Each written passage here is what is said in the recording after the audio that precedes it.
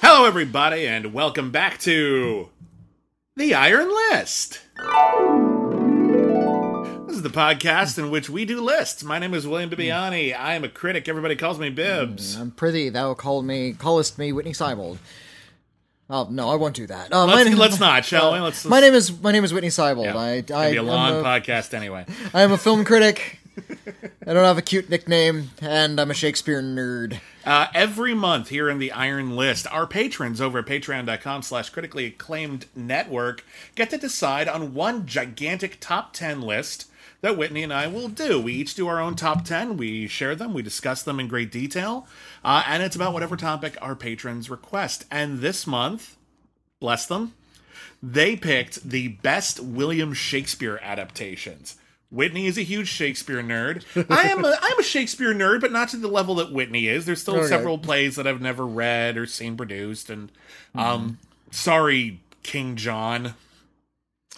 Look, King John is actually kind of a forgettable play. Yeah, they're not all winners, are they? No, but I did do a deep dive into Shakespeare once. I read all of his plays. I've seen all of the BBC productions. Wow. I listened to all of the Archangel audio productions. Nice. I even went and sought out things like The Two Noble Kinsmen and Cardenio, some of those apocryphal plays that he only co-authored or is only rumored to have authored. I really, really kind of lost my head for Shakespeare there for a bit in my 20s. Well, Shakespeare's a wonderful author, as you may have heard. Shakespeare wrote just a whole truckload of plays in rapid succession, many of which have become timeless classics, many of which have been adapted dozens upon dozens of times, been used as the basis for non-Shakespearean films that just copy the characters' plot, sometimes the dialogue, but usually not. And also a lot of stuff that has rarely, if ever, been adapted to the theatrical screen. I don't know if Whitney chose any TV movies. I don't think I did. I did not. I chose mostly theatrical film releases. I think, it looks like I did too, yeah. Okay. Shakespeare is both really well suited for screen and also not at all well suited for screen. Yeah. Because he wrote plays in the late 16th, early 17th century, and these were long-winded plays that had a clear structure, but they weren't often the 3-act structure that we are so committed to. They were 5-act structure. Well, that's my point. Is movies tend to be very forthright and directional. They sort of truck along from one plot point to another, and many of Shakespeare's plays, not all, but the majority that I've read, are can get a little meandering in the middle. They have a lot of long asides, soliloquies, random characters come in to do a bit of comedy, even in a serious film, and that's a scene that most people would cut out of a movie. Yeah. It's actually incredibly rare for any motion picture adaptation of Shakespeare to leave the whole play in. Yeah. Many end up moving scenes and dialogue around for purposes that may be well-advised or may be ill-advised, depending on how the movie actually turns out. Shakespeare plays have been adapted to, look like they were performed when they were actually performed originally, but throughout the centuries, the plays have been adapted to fit modern times, prior, I almost said administrations, prior historical eras to reflect what's going on in contemporary political climates, to reflect on different eras of Earth's past. What? Human past. And also the future, which is kind of fun. So they're very malleable. The actual nuts and bolts of his best plays are extremely solid. You can leave the story in place and you'll have a great story, even if you change everything else. No, the stories were always really fascinating. Of course, his stories were heavily borrowed. Even a shallow dive into Shakespeare will reveal that he was just borrowing influences from everywhere. Like Commedia dell'arte and ancient Greek theater. He was clearly a really well-read author. Yeah, I mean, this would be imagine if, Piranha was a better movie than Jaws. That's Shakespeare for you. Yeah. And in fact, when we get into Hamlet, as I'm sure we're going to, you'll see that a lot of what Hamlet is talking about is riffing on what's expected of him in the genre he lives in, which is an ancient Greek tradition of revenge tragedies that was actually really popular in Shakespeare's time. So even though his stories are really, really contrived, he did sort of masterfully present, at least his better plays, the sort of the idealized version of them. And even if you take the stories out, because in a lot of his plays, the stories do kind of meander, some of them are really backloaded, some of them, all the good stuff happens up front, you still have some pretty rich characters because they're always talking about themselves. We get a good, deep look into their souls. And even if you don't have the characters, you still get lost in the beauty of the language and the poetry. Yeah. Which I feel like is something that is really missing from a lot of modern films. And I think it's something that a lot of filmmakers and screenwriters are afraid to do. To have really talky movies where people just sort of prattle on and on and on. As such, I think a lot of filmmakers, at least in recent years, tend to skew away from Shakespeare. I haven't seen a lot of Shakespeare adaptations in the last decade.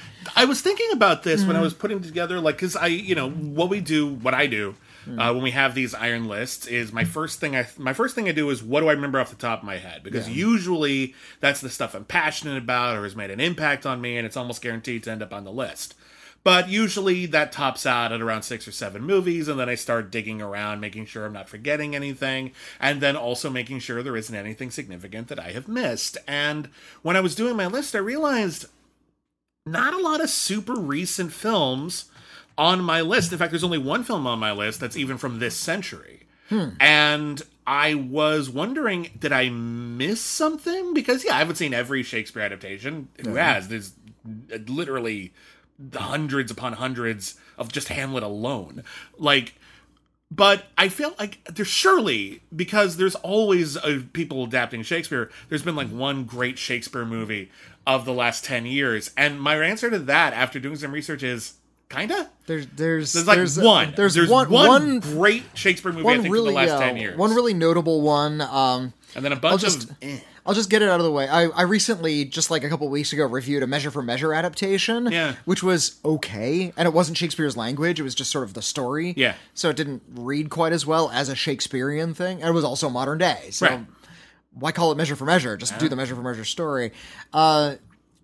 I'll say it right away, because it's probably not on either of our lists, that Michael Fassbender version of Macbeth was abysmal. Yes! Thank you. So bad. It's beautifully filmed. We can agree on that. The photography is really good. It looks like Mandy. Just everything's really washed out in these rich colors. The way that they filmed the battle sequence at the end is really gorgeous. I'm not faulting the cinematographer at all. And in fact, I also think Marion Cotillard actually gives a very good performance in that. But other than that, that movie is weirdly one note and dreary. It's one note, it's dreary, and they cut out a lot of the dialogue. Yeah. It's just all of the somberness from Macbeth and none of the playfulness and insight and the actual variations in the characters and their thought process. This is something that I think is often sort of is the line between a good Shakespeare adaptation and a bad Shakespeare adaptation. I don't mean great. Great takes a lot more than this. But a bad Shakespeare adaptation, if they keep the original language, you can tell that the people saying the language have only gotten the gist of it.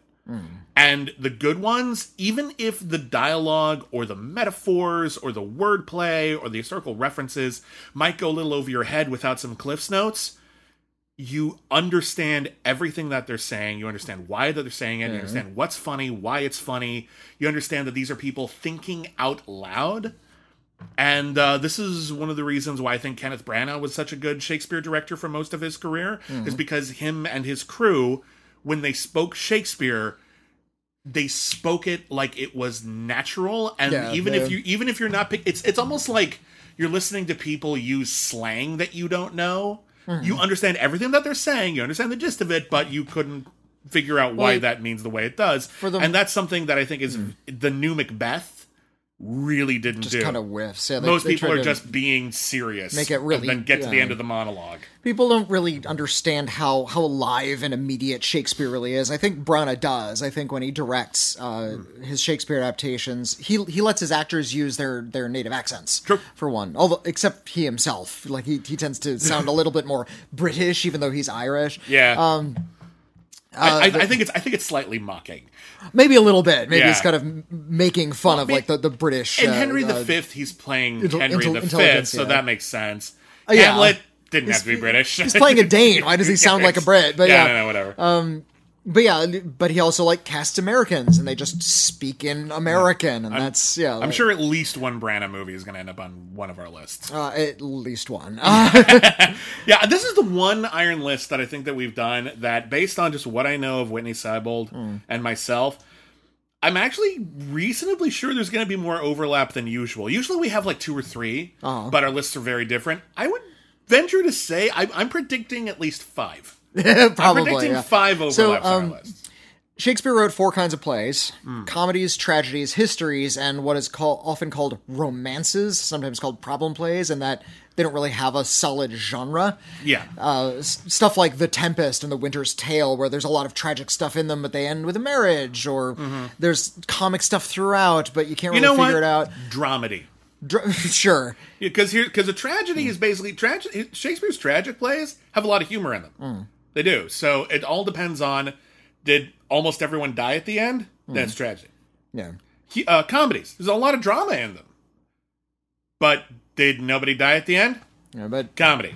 The last couple plays of his career, he did like he had this like really great run, like right in the middle of his career, right around 1600. Yeah, just hit and then after hit just after all hit. these really big, huge, the ones that are still taught in high schools today. Like the Ryan Coogler of his age. Just like Fruitvale Station, Creed, then Black Panther. Oh my God, he's on fire. So yeah, Much Ado, Henry V, Julius Caesar, As You Like It, Twelfth Night, Hamlet, Merry Wives of Windsor. Okay, maybe not Troilus and Cressida. Then he had 3 kind of middling comedies: Othello, King Lear, Macbeth, Antony and Cleopatra. Like all in a run. Those were not the middling comedies. Those were classics. No, Troilus and Cressida, All's Well That Ends Well, and Measure for Measure are not as celebrated. Yeah, they're fine. But then right at the end of his career, he did like Pericles, Prince of Tyre, which nobody ever performs. Cymbeline, which is performed even less. Yeah. And The Winter's Tale, The Tempest, and Henry VIII, which Henry VIII isn't like really well quoted. Henry VIII I've never actually read or seen. Henry VIII was like just politics on Shakespeare. Look up the history, like he's writing it for James, and that is King James, and playing to his audience. Yeah, pretty much. He's just sort of bolstering the lineage of the current king. So yeah, at the very end, he was writing these plays that didn't really fit into genres very neatly. How about we do our list in that order? Just through genre by genre. And save our number 1 for last. I haven't. Okay, I actually need to redo all of this. Okay. Okay. Oh, sorry. Don't look. We're trying to keep it a secret. Okay. Okay. If you don't want to do it, it's fine. Well, would Julius Caesar count as a history play or a tragedy? Like Julius Caesar, right? That's a history. Because typically I think a lot of his histories are considered like British history. Okay, you can count it as a tragedy. Like that's fine. Okay, like for example. I'm just trying to get a baseline. You know what? Let's just fucking not. Okay, fine. Well, I'll start the list then, and Please. I'll start with a history play. Go for it. Because his history plays are the ones most hated by students. Even though they have some really rich historical figures as reinterpreted by Shakespeare. Yeah, there's historical accuracy was not his biggest concern. Oh, golly, no. No, he was trying to he was rewriting history to make political points about his era. Yeah. And which means I think that if you change like Shakespeare to reflect your era, totally fair game. Shakespeare did that too. That's what he did. Yeah, it's totally fine. So Richard III was not the monster that he was depicted in those plays. But at least not that monster. Pardon? At least not that monster. No, he wasn't. He wasn't. That's not who he was. He was a little different. He was a little different. Okay. So what's your film? I'm going to start with Laurence Olivier's Henry V. Oh, that's on my list too. Okay, so good. We're already off to a good start. When Branagh remade Henry V, he stole from Olivier hand over fist. Because the idea with Olivier's production of Henry V is, and indeed this is written into the fabric of the play, there's a narrator who appears on stage from the modern day. Yeah. In Henry V, which was written in 1598-ish, late 1590s, and the modern day narrator comes out and says, try to imagine that the stage has like a bunch of battles on it because we're like at the Globe Theater and we can't afford to do like a movie version. Yeah, but this is supposed to be like a big blockbuster production, and we're just trying to set the scene, get the headset of it. And so once the narrator gets off the stage, we see the royal figures appearing and say, this is actually history and this is larger than life. And when they get to like the big battles, just imagine there's big battles. Of course, when you make a movie, you can do that. Yeah, you can just show everything you can't see on the stage. But which is both one of the great reasons to adapt Shakespeare to cinema. It can also be a gigantic trap. Yeah. Well, it discourages filmmakers from exploring the dialogue and the poetry. Yeah. Because now they can just show rather than tell. Yeah. And the whole point of Shakespeare is he's telling. Yeah, this is the expression "show don't tell" is something that is hammered into every film student. And it's first year advice. It's only encouraging you to think visually, and that's it. It's not the end all be all. Showing is not always better than telling. They often bolster each other, and sometimes telling is better. A good monologue can be more effective than a pretty shot because the monologue can reveal more than the cinematography if you're doing it right. So cutting out a ton of Shakespeare dialogue, then instead showing a battle, isn't necessarily fixing the play. You might actually be ruining it. Because you're cutting out great speeches and descriptions and how people feel after the fact. In order to sort of reconcile cinematic grandeur with sort of what the Globe Theater had to work with back in the late 1590s, Olivier decided to do both. He set it as a production of Henry V at the Globe in the 1590s, and he filmed that. And there was groundlings making noise and people sitting in the seats. The camera moves backstage, and you can see Olivier getting into costume and getting ready to go outside. Yeah, people are putting their costumes on and just sort of bickering. There's a lot of like little fun backstage dramas going on. The audience is heckling them. And comes a point where the audience starts to calm down. They're a little less present through these opening scenes until there's just a hard edit and they're just outside on horses. Yeah. So all of a sudden we've been gently lowered into this warm bath of Shakespeare into cinema, and now we have Shakespeare and cinema coexisting. And I think it's a really brilliant way to put it forward. And contextually it's really significant because at the time, Shakespeare was considered box office poison. There had been a lot of Shakespeare adaptations, some very good, some very bad. Cough! Romeo and Juliet from the late 1930s. Oh, golly, that's so bad. It's a terrible adaptation. It's so awful. Was it George Cukor who did that one? Or is it... it was cute. It was Norma Shearer and Tom Hiddleston looking dude. Leslie Howard? Leslie Howard. Yeah, they were way too old for it. It's like they're like three times Romeo and Juliet's age. It's ridiculous. I love Leslie Howard and I really love Norma Shearer, but they are not good in that. They're just miscast. They're dramatically miscast. And that actually is one of the movies that got people thinking that no one wants to see Shakespeare in theaters. And I think Olivier did two really brilliant things besides the acting and just directing, because he's amazing in this movie. One was he actually walked the audience into how to watch a Shakespeare movie. We understand that this is a play, that this is theatrical. However, once you get invested in it, then it's like, wow, I can almost see it. Oh, I actually am seeing it. Oh, this is a movie now. And then he gradually scales it back towards the end, and it's a very effective production.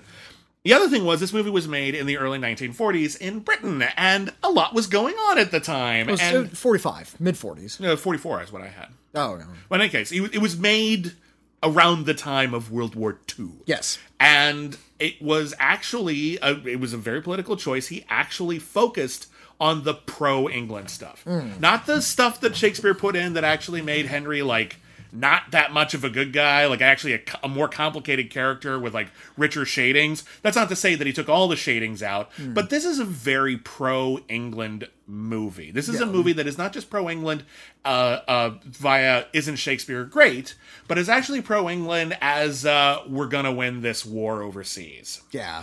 And on that level, it's a very effective propaganda film because it's not...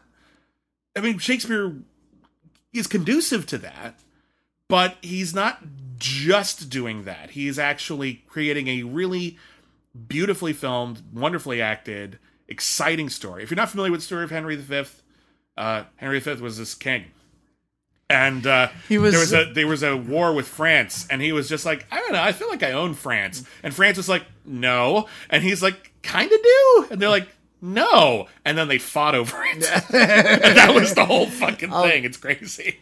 Henry V is actually the fourth part in a tetrad of plays. Yeah. Same with Richard III. People often don't acknowledge... Well, Richard II, I think it's a little play. But Richard II was the first part, and Richard II was... I actually really like Richard II. It's about how he's sort of unfairly ousted by Henry IV. And Henry IV Part 2 is kind of a remake of Part 1. Like, it's a lot of the same beats. Yeah. Henry IV Part 1 introduced this whole relationship between Henry IV's son, Prince Hal, and one of fiction's great creations, Falstaff. And it's kind of about how Prince Hal is actually kind of manipulating his own image so that people don't expect a lot from him when he finally takes the crown. So when he takes the crown, he can blow everybody away because he's actually a really good politician and a really good leader of the troops. Right.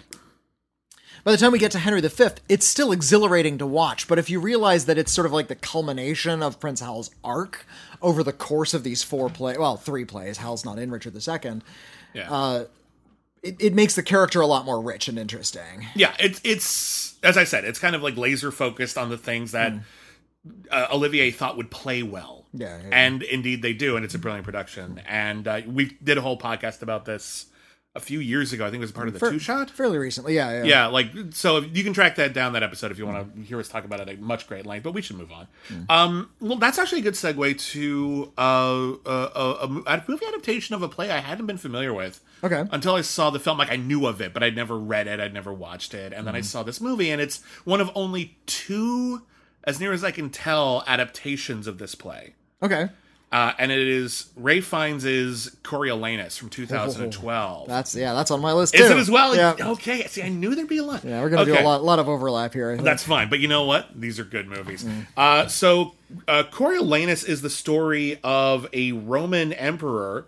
And if you're familiar with Roman history... It's about a Roman general. Well, he becomes he becomes a senator. Yeah. Did he only become a senator? I thought he became emperor. Anyway, my point is this. In ancient Rome... they never actually got the whole line of succession thing down.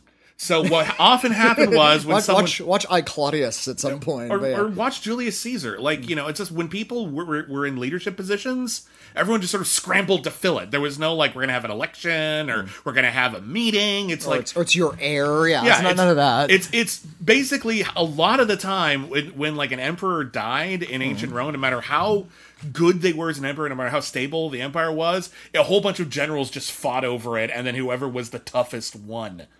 And being the toughest general is not necessarily a good qualification to lead a country. It makes you a very bad politician, it turns out. Yeah, and that's exactly what Coriolanus is about. Ray Fiennes plays Coriolanus, an incredible warrior, an incredible leader of soldiers, but when he's actually put on the national stage as a politician outside of war, he's a mess.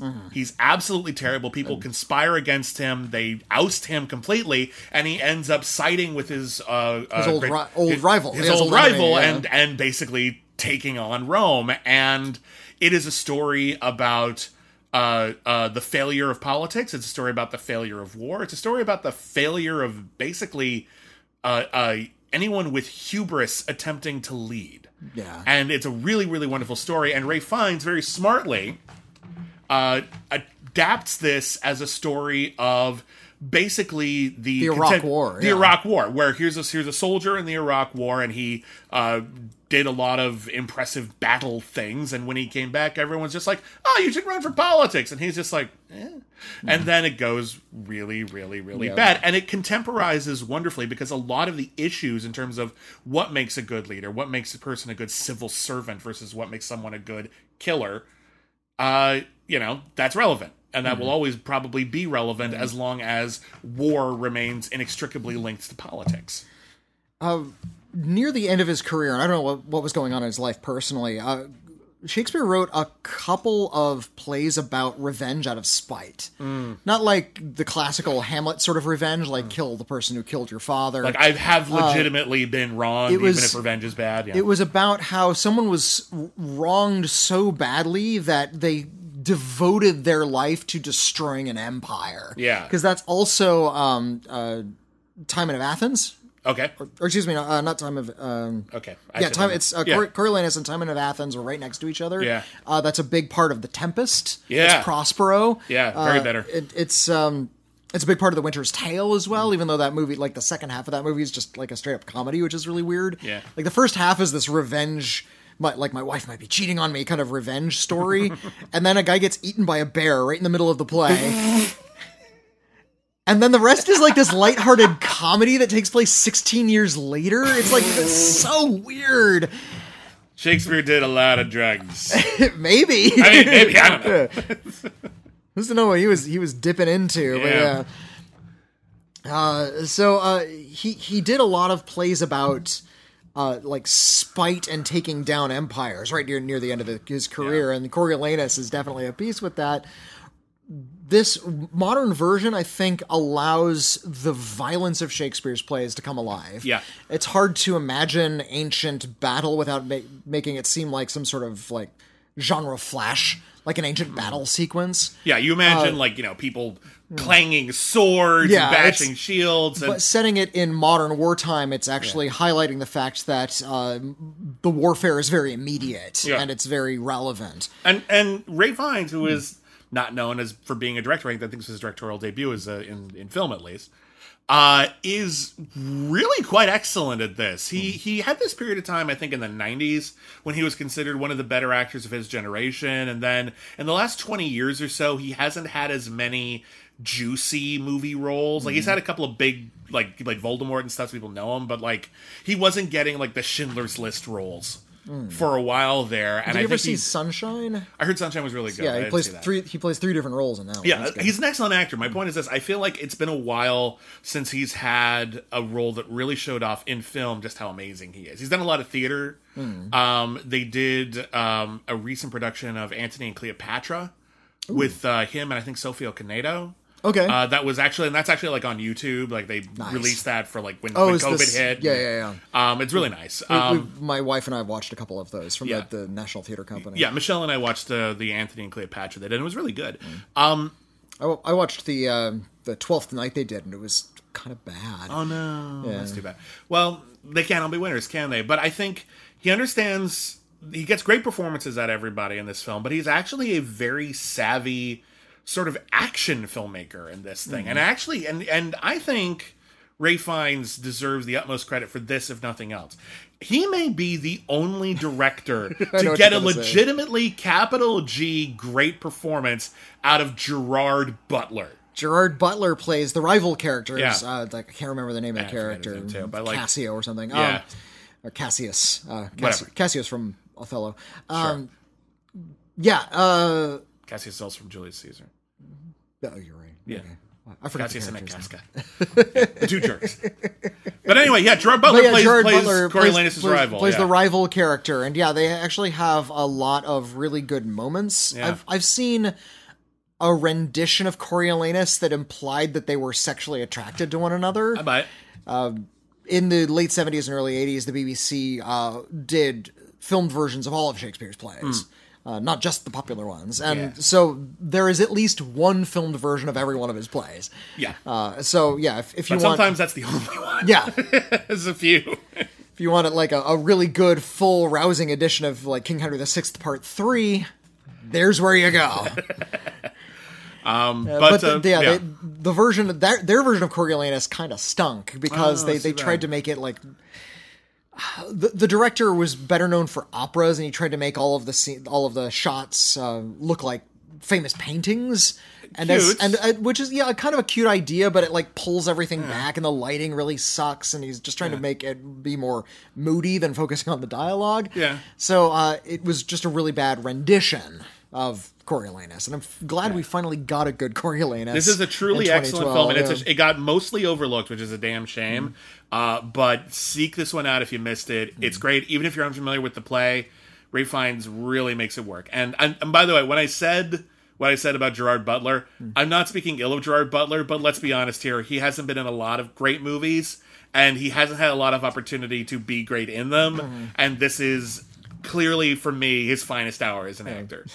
Like, I remember Gerard Butler was on, like, the Jimmy Kimmel Mean Tweets segment once. And the mean tweet was, does Gerard Butler have student loans or something? Is that why he's doing all these shit films? And he looked at the camera and says, no, I just do shit films. So he's got a sense of humor. He knows what he's doing. I have a lot of affection for Gerard Butler. I've liked a lot of movies that he's been in, even the silly ones. Like Geostorm, for me, is a modern classic. It's great. Geostorm it's so much fun. It's bad, but it's knows enjoyable. What it is, which I appreciate. So, but anyway, let's move on. What's your number? I guess we're both 2 down. What's your number 8? Let's see here. What do I want to talk about next? Because there's so many good ones. You know what? I'll stick with the Henry V theme. Okay. And go with Orson Welles' Chimes at Midnight. That's another overlap. Of course it is. That was almost my number 1. Chimes at Midnight isn't a straight adaptation of Shakespeare. It's sort of like an amalgam of Henry IV Parts 1 and 2 and The Merry Wives of Windsor, the 3 plays that had Falstaff in them. Well, here's the thing. Orson Welles actually directed a lot of Shakespeare adaptations, some better than others. I would say his other best Shakespeare play is probably Macbeth. His Macbeth is very good, but... I gotta be honest, I'm not so fond of Orson Welles' Shakespeare adaptations. I genuinely don't think his Othello is good. His Othello's not good. Yeah. I know there are issues with the production that made that so, but we just gotta take what we get. His Macbeth is a little... This is a horrible thing to say about a film. It's like he can't find the balance between cinema and staginess. So as a result, it looks cheap, like he's trying to cut corners. Which is weird. I kind of like it. It feels like an early German expressionist kind of thing, where he's making the most out of minimalism. I suppose so. I like it. But it didn't make my list, but I like it. I feel like Olivier's Hamlet does a lot more with that minimalist style. I agree, and that also didn't make my list. Which does kind of like Elsinore Castle's just this weird maze of a set where like there's not really a central location in that version. It's a gorgeous looking film. Works in its favor. It's not my favorite Hamlet by any stretch, but Orson Welles did a lot of Shakespeare on Broadway. In fact, that's one of the things he became famous for, was doing these really exciting versions of Shakespeare that no one had ever done before. He did, and I think this is correct, I believe he directed the first Shakespeare play on Broadway with an all-black cast. Yeah. He did a version of Macbeth with an all-black cast. He did a version of Julius Caesar that was set in fascist contemporary Italy. Got in a lot of trouble for that one. He did, and apparently it was like really impressive. Like what I read about it, like the production design was all done with light, nothing else, just light and shadow, which sounds amazing. Like, so he was really daring, and he was really trying to experiment with the bard. And when he made his Shakespeare movies, at some point he just came to the realization that there's a secret Shakespeare play. He already wrote it, but it's cut up into pieces of other plays, and what he did was he took the character of Falstaff, who is probably best known for his roles in the Henry V plays as Henry V's like best friend, drunken oaf, coward, wonderful character. And he's like, okay, this character appears in like 5 different plays. Well, just the 3, but yeah. No, didn't he have also in like Merry Wives of Windsor as well? Yeah, Henry IV Parts 1 and 2.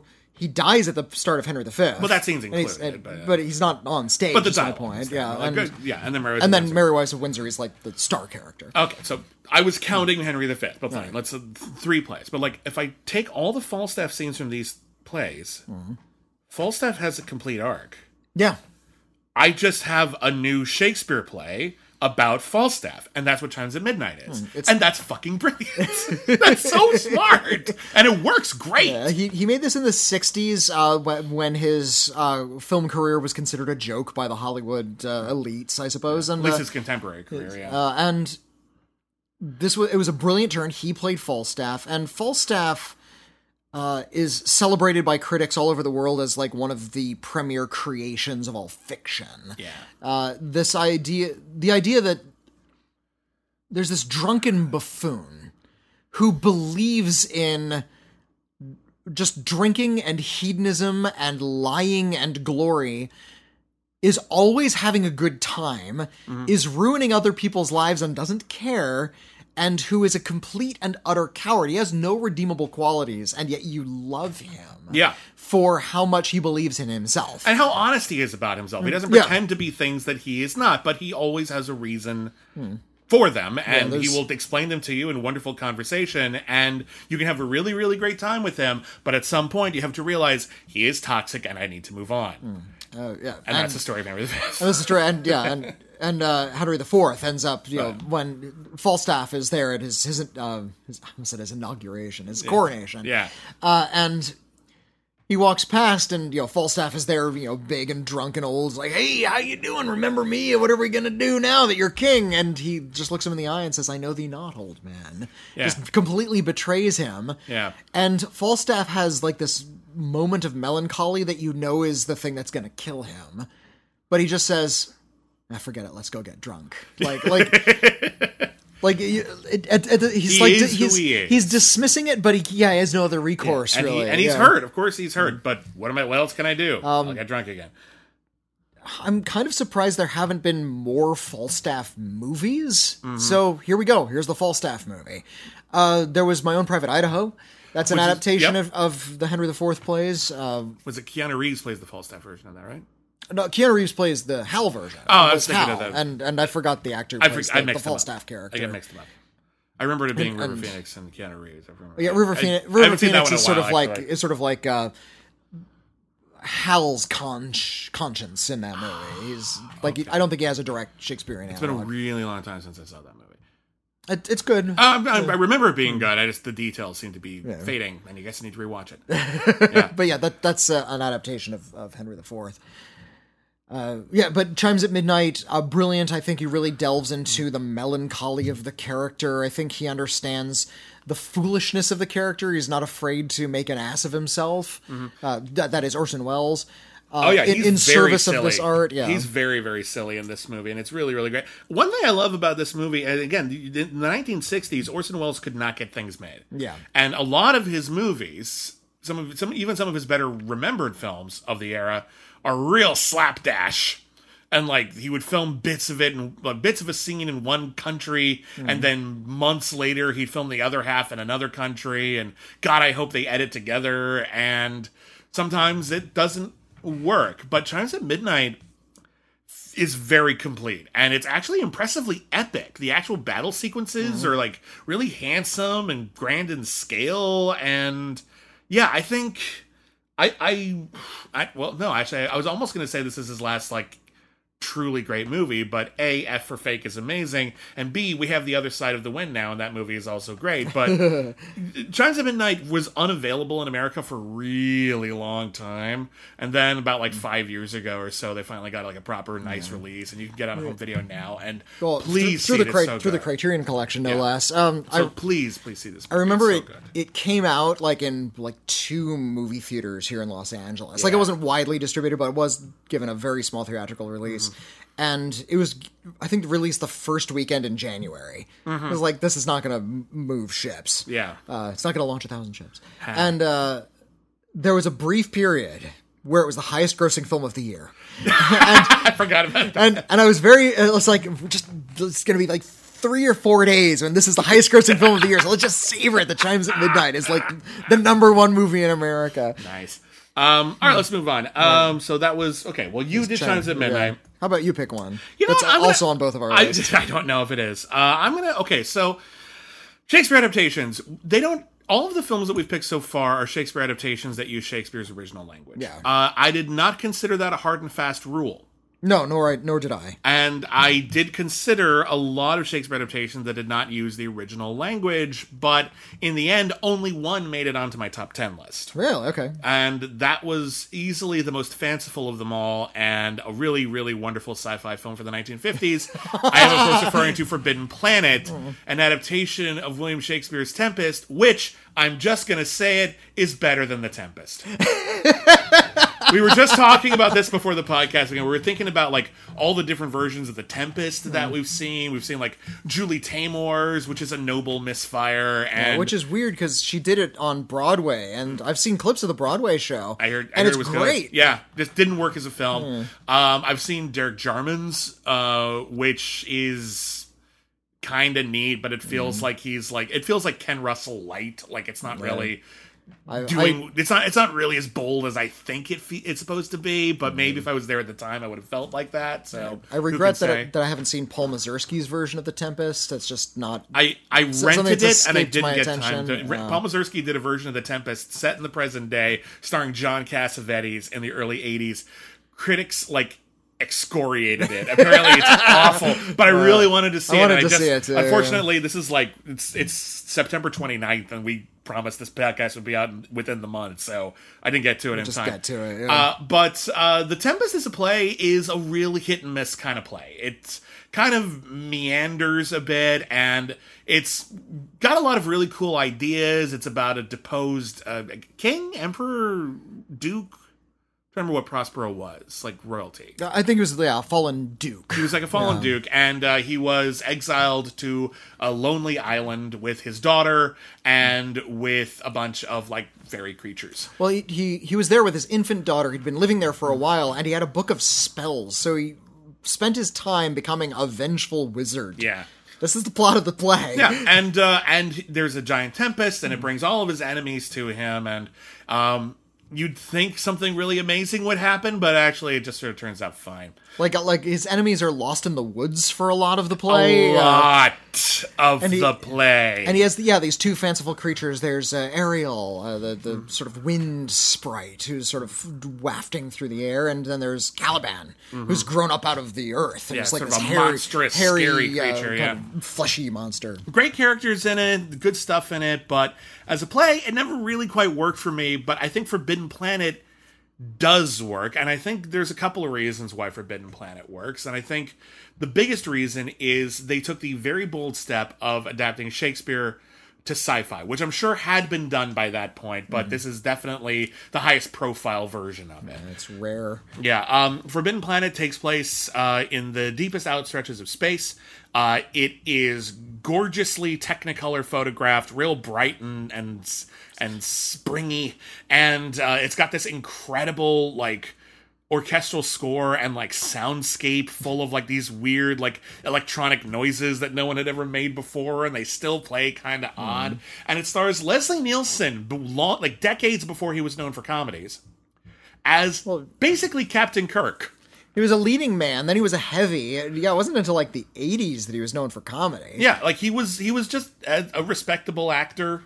Never quite had a huge career, but people knew who he was. He was good at it, and this is arguably his most prominent role before he went into comedy. And yeah, he plays Captain Kirk, basically. He's the captain of a ship full of a bunch of guys in the same outfit, and they travel around space, and they do things for the Intergalactic Federation or whatever, and they actually end up on a forbidden planet, a planet which is the island from The Tempest. And it has only 2 inhabitants, a mad scientist and his very friendly young sexy daughter, and a robot who is awesome.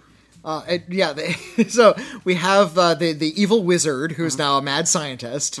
We have the comely daughter, who's kind of the same. Yeah. And now Ariel, the wood nymph, or the air nymph, is now a robot, Robbie the robot. Yeah, and the implication is that Robbie the robot might also be Caliban, because there's a monster, and we don't see it for the longest time, that attacks the crew at night. Yeah. The visual effects for that monster are really cool.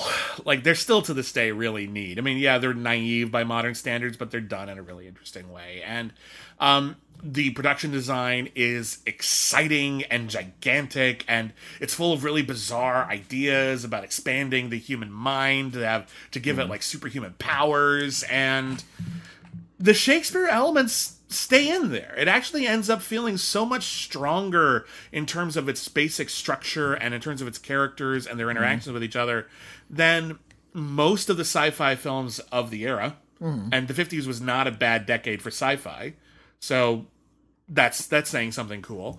And it's one of those films that I think because they threw away the language, they had the freedom to visualize a lot of the, to We talked earlier about how sometimes visualizing Shakespeare can be a trap because you're removing the language. If you've already removed the language, you don't have that problem anymore, and you can just make it as fanciful as you want. And Forbidden Planet is incredibly fanciful. It's very exciting. If you're a little kid, it's actually a little scary. That monster is horrifying. It was a mainstay in like horror movie marathons when we were kids, and nowadays it's so old that it doesn't get that kind of play. But it's still really, really good. It had a huge influence on Star Trek, as I already hinted. It's a classic, and it takes a not amazing Shakespeare play. Like, it's Shakespeare. It's better than anything I'll ever do in my whole life, but compared to a lot of other Shakespeare plays, also, not upper echelon. I don't want to dogpile on The Tempest. It's a good play. It's just a very odd play. I don't think it's particularly good as a Shakespeare play. I'm a critic. I'm criticizing. Right. It is better than anything I will probably ever write in my life. Shakespeare set a high bar, and sometimes Shakespeare didn't reach it. You're saying you won't be as good as Shakespeare? I know, right? So unreasonable. Luca is playing with your shoe. Yes, he is. He's really adorable. He's starting to use his hands more. Like, not paws. Hands. He's grown opposable thumbs. Like, he stole a piece of pizza, a whole piece of pizza the other day, and he grabbed it with his paws and used his paws to push it further into his mouth, like a cartoon character with a giant plate of food. He thinks he's people. He does. I think he might be people. Anyway. Well, I really love Forbidden Planet as well. It's not on my list, but that's no slight against the movie. Yeah. In fact, I only have 2 films on my list that don't take place in, like, classical Shakespearean time. Interesting. Or at least, kind of modernized Shakespeare. So, like, Claudius Coriolanus, one of them, or are you considering that? I guess there's 3, if you want to... Okay. Well, why don't we go to one of the... Are there any films on your list that don't use Shakespearean language? Yes. Why don't we do that one next? All right. Unless it's number 1 or something. Akira Kurosawa did 4 adaptations of Shakespeare. Did Throne of Blood, which is an adaptation of Macbeth. He did Ron, which is an adaptation of King Lear. He did Kagemusha, which is not directly an adaptation of any of Shakespeare's histories, but it's a Shakespeare history play. Mm-hmm. It just has that kind of feel and those kind of... If Kurosawa did his own Shakespeare history play... Exactly. So I count Kagemusha as one of his Shakespeare adaptations. And then he did a modern-day Hamlet, which doesn't get a lot of press. And I wanted to bring it up on this list just so I could recommend it, because I think it's great. It's called The Bad Sleep Well. And it is the Hamlet story set in modern-day Japan. Of course, Toshiro Mifune plays the Hamlet character, but what I appreciate about The Bad Sleep Well is that he's not in it a lot. You'll notice that, and we've talked about Kurosawa a lot on our various podcasts, especially recently, because we did Dersu Uzala, we talked about The Hidden Fortress. And we did the kidnapping one. High and Low. High and Low. We did High and Low. And we talked about High and Low. So we've been talking about a couple of Kurosawa's movies. And in a lot of them, he tends to broaden his point of view a lot, where we'll see things from the point of view of a main character, but then we'll sort of expand that to have a point of view from a group of people. That's something that he did very cleverly in Ikiru. I think that is a part of High and Low, where it's about just this one guy, but then it becomes more about sort of the broad investigation of the kidnapper.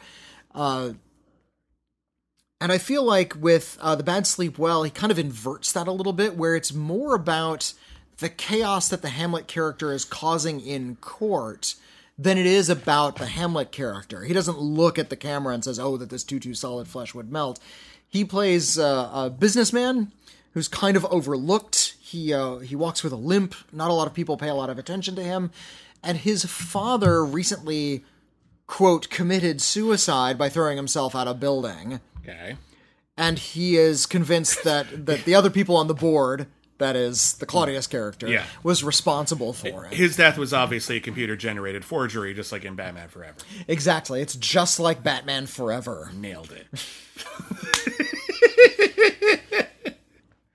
Kind of surprised superhero films haven't gone that way. Like somebody tried to do a Shakespeare adaptation, but with like a Superman in it or something. The closest one that comes to mind is I really do feel like the relationship between Black Panther and his half-brother feels very Shakespearean. That's Shakespearean. I'm talking about like a literal Shakespeare. Legit like Shakespeare adaptation, but with like a licensed character in the lead role. I don't think we've ever done that. I could be wrong. Like I know there have been comics that have You done could that. see a Hamlet story starring Batman in the Hamlet role, like a young Batman. Sure, why not? Yeah, it makes sense. because it is about the death of his father. That's No, it could work. Yeah, be slightly different, but yeah, it could work.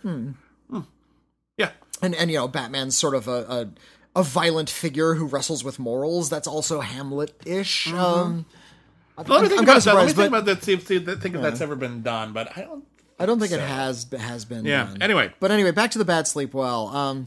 Came out in 1960. It was. It's just so gripping the way he uses the mundane to focus on the high tragedy of Shakespeare. Mm-hmm. One could argue, if one wanted, and I think it's probably in there, that when Kenneth Branagh directed Thor, the whole bit with Loki comes across as a bit Richard III. In the cheapest possible way. I don't think that film is very well directed. You didn't say it had to be good.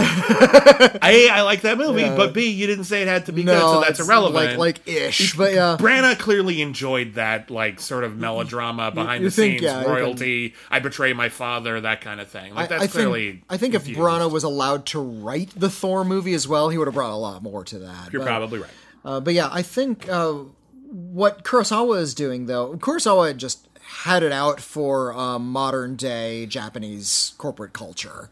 That's a big part of Ikiru again, but it's also kind of the point of The Bad Sleep Well. The people who are sort of wrecking the Japanese economy through their corruption are the ones that are getting away with it the most. They're the ones who sleep well. I get it. For the longest time, I thought it was like a well of water full of bad sleep. It was this weird poetic term. Oh, it's the bad sleep well. The bad sleep well. No, the bad sleep well.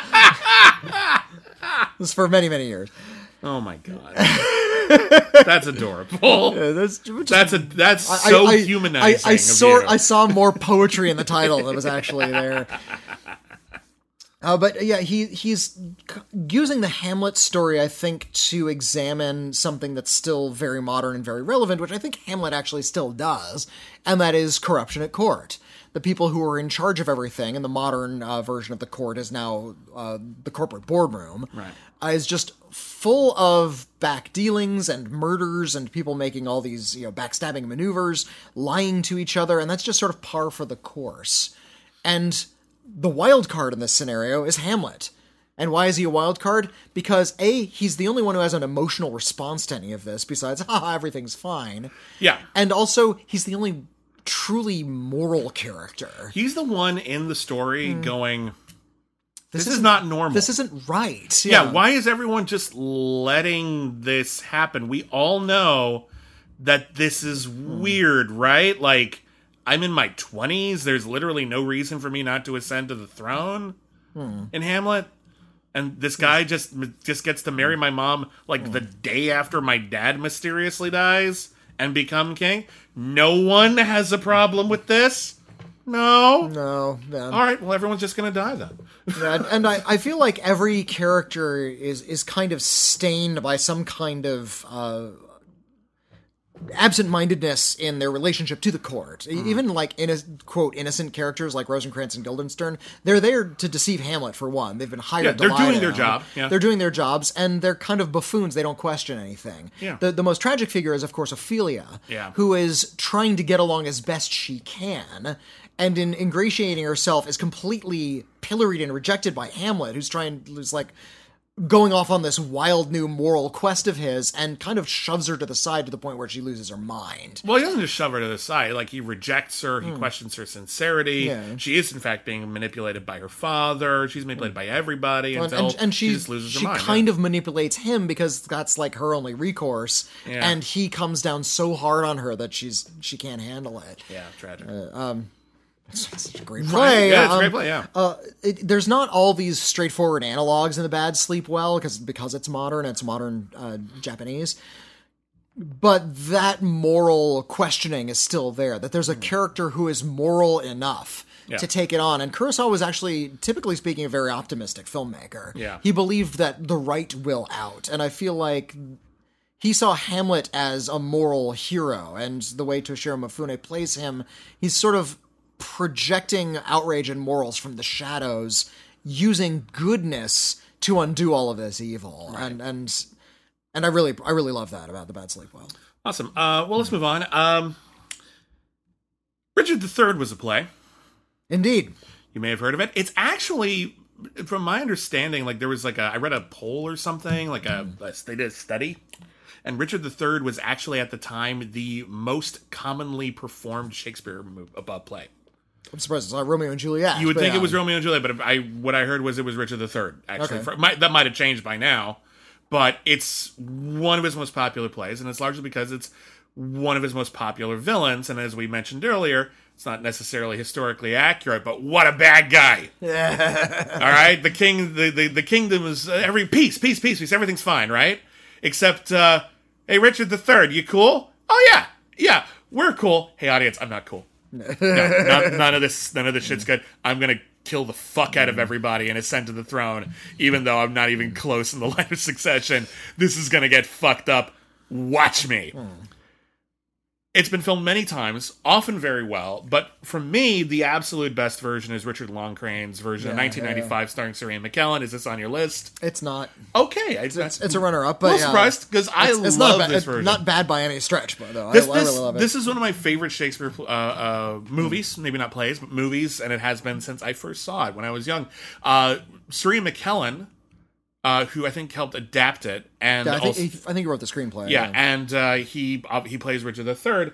Ian McKellen was not a well-known name in movie audiences. He was at least in America, especially in America. But like, he wasn't in a lot of movies. He wasn't Gandalf yet. No.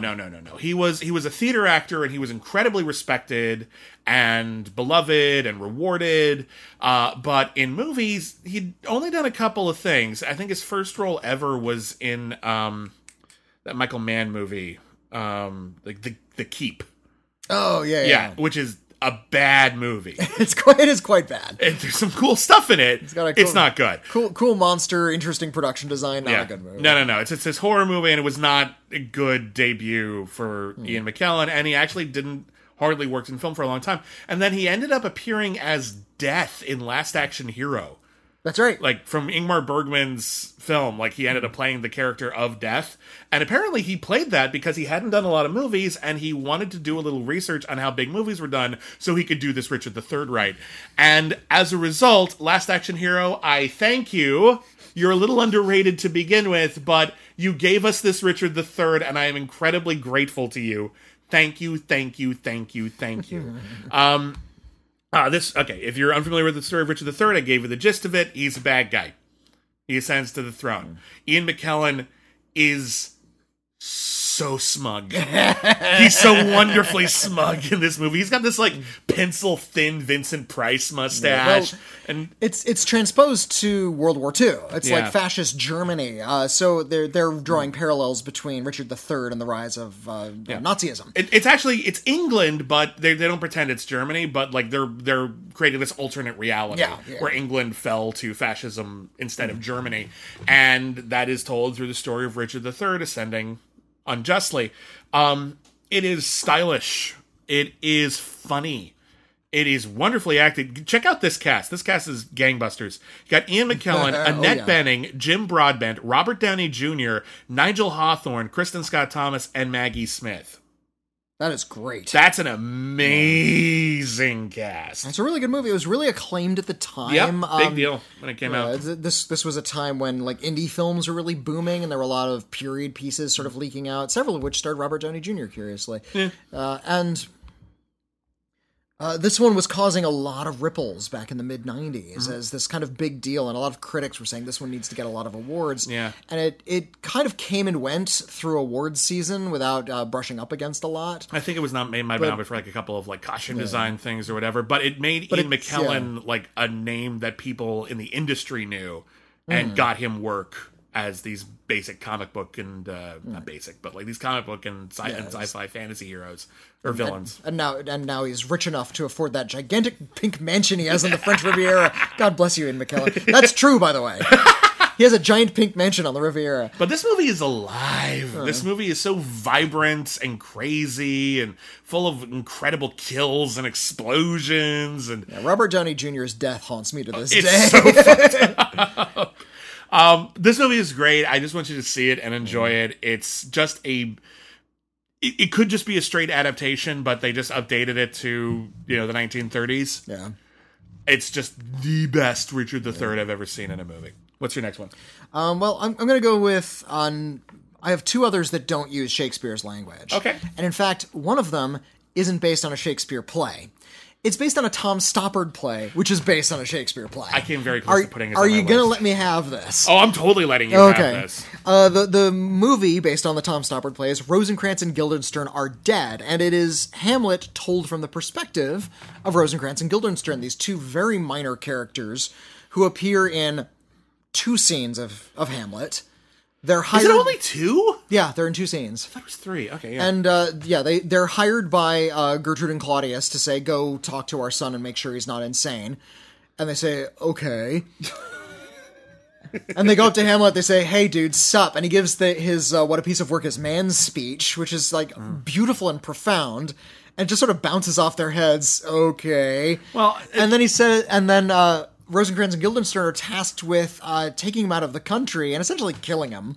Well, they're supposed to take him to another country and then present a letter to a king, and the king is going to execute him. Please kill whoever is delivering this message. And Hamlet switches the letters, and Rosencrantz and Guildenstern are killed by pirates, which sounds like something Hamlet made up. wait, no, were they killed by pirates? I thought they ended up delivering the message and were killed by that king. Doesn't that king send a messenger at the end, and it's Richard Attenborough, and he's like, Rosencrantz and Guildenstern are dead. Yeah, yeah.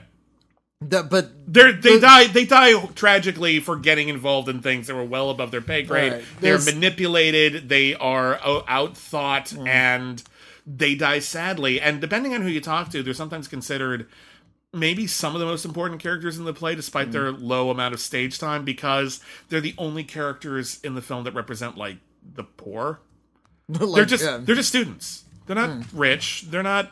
They're some of Hamlet's school chums. Yeah, they're just normal people who die because they are in the proximity of the selfish and murderous rich.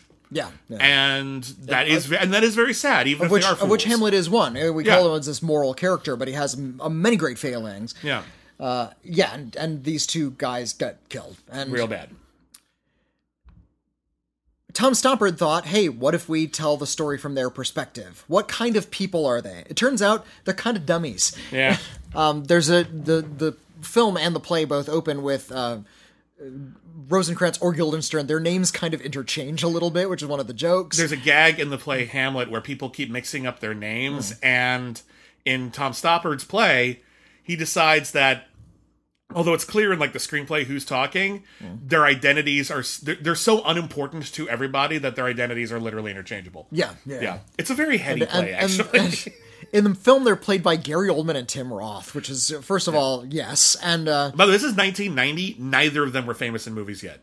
Not yet. Yeah, neither of them had really broken through. They were in Mike Leigh movies. They were big in England, but they weren't really big in America yet. Reservoir Dogs hadn't been a thing. A few years away. I think Gary Oldman. What was Gary Oldman's big breakout in America? Was it The Professional or was it Dracula?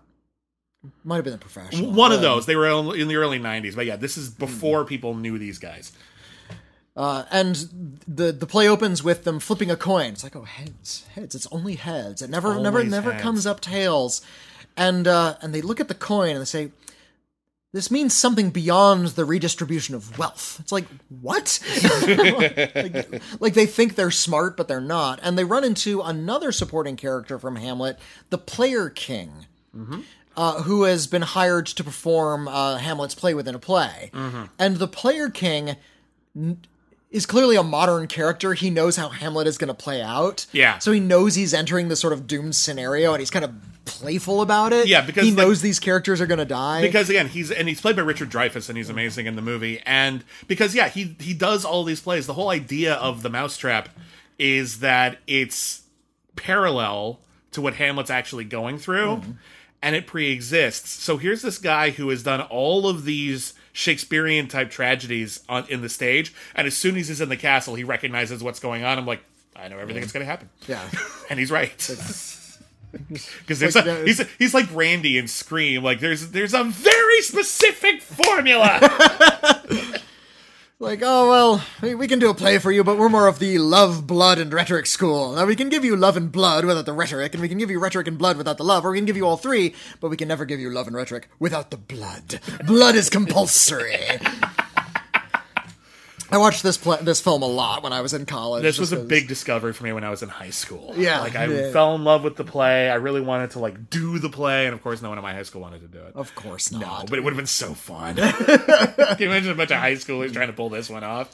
So it is this, I mean, because Hamlet is this weird sort of self-reflexive existentialist play. It's really deconstructing a lot of dramatic tropes. So Tom Stoppard did the play one better. Yeah. And tried to deconstruct it, like... How do you deconstruct a deconstructionist play? Exactly. And he does it. He ends up to, like, pull it apart even more. When you think about, like, what's it like to be a character who becomes consciously aware that they are not the protagonist in their story. Yeah. And there's something really deep about that. And I think the play and the movie capture it. Tom Stoppard directed this. Yeah. And there's a fun story he told where he'd never directed a film before. Mm. And he'd been making the film for a while when I think one of the producers came on and said, I noticed that you're not really moving the camera. And Tom Stoppard was like, that's right, I can do that. You're used to theater where it just sort of sit still. The audience is there. So this sometimes feels a little stagey, but the acting is so vibrant and the play is so witty that it's fantastic. And this almost made my list. I didn't. There are actually several. I'll mention them in my runners up. There are actually several Shakespeare movies that are not explicitly adaptations of Shakespeare, but they're about Shakespeare or they're parallel to Shakespeare in some way that I feel are totally worthy of being in the conversation. And if I thought they were in my top 10 worthy, they would be on my list. They're just not. Yeah. Okay. Well, I just did Richard III, and I actually set a goal for myself that I was going to not do multiple films that were adaptations of the same play. I have 3 Hamlets on my list. Yeah, so. You know what? And this is the one exception I made for that because Richard Long Crane's Richard III is, for me, the best Richard III. Okay. But I think the most interesting Richard III is Al Pacino's. Looking for Richard. Looking for Richard is a film that came out 1 year after Richard Long Crane's version. It was well received but quickly forgotten, and that is a crime. Al Pacino directs a film/documentary. The documentary is, on one hand, a documentary about the history of Richard III, and he talks to a lot of Shakespearean experts. There's also... That is the play Richard III, not the king. Well, but they do talk about that too, but like it's mostly about the play. And talks about, like, why is the play so significant? Why does it still resonate? Why is it so popular? How does the production of the play, like, how does it work? What are the nuts and bolts of how Shakespeare wrote it? It's also a documentary about Al Pacino directing a movie based on Richard III, and it is also the movie Richard III that he made. This is very heady stuff. This is the kind of stuff that, like, I would only expect someone like Orson Welles to pull off, but Al Pacino actually makes this damn thing work. It is Shakespeare psychotaxoplasm. Kind of, yeah, and it's exciting, it's spry. At the end of the thing, you only get, like, the Cliff's Notes version of Richard III, but it's a good Richard III. Al Pacino is a good Richard III. The cast is strong.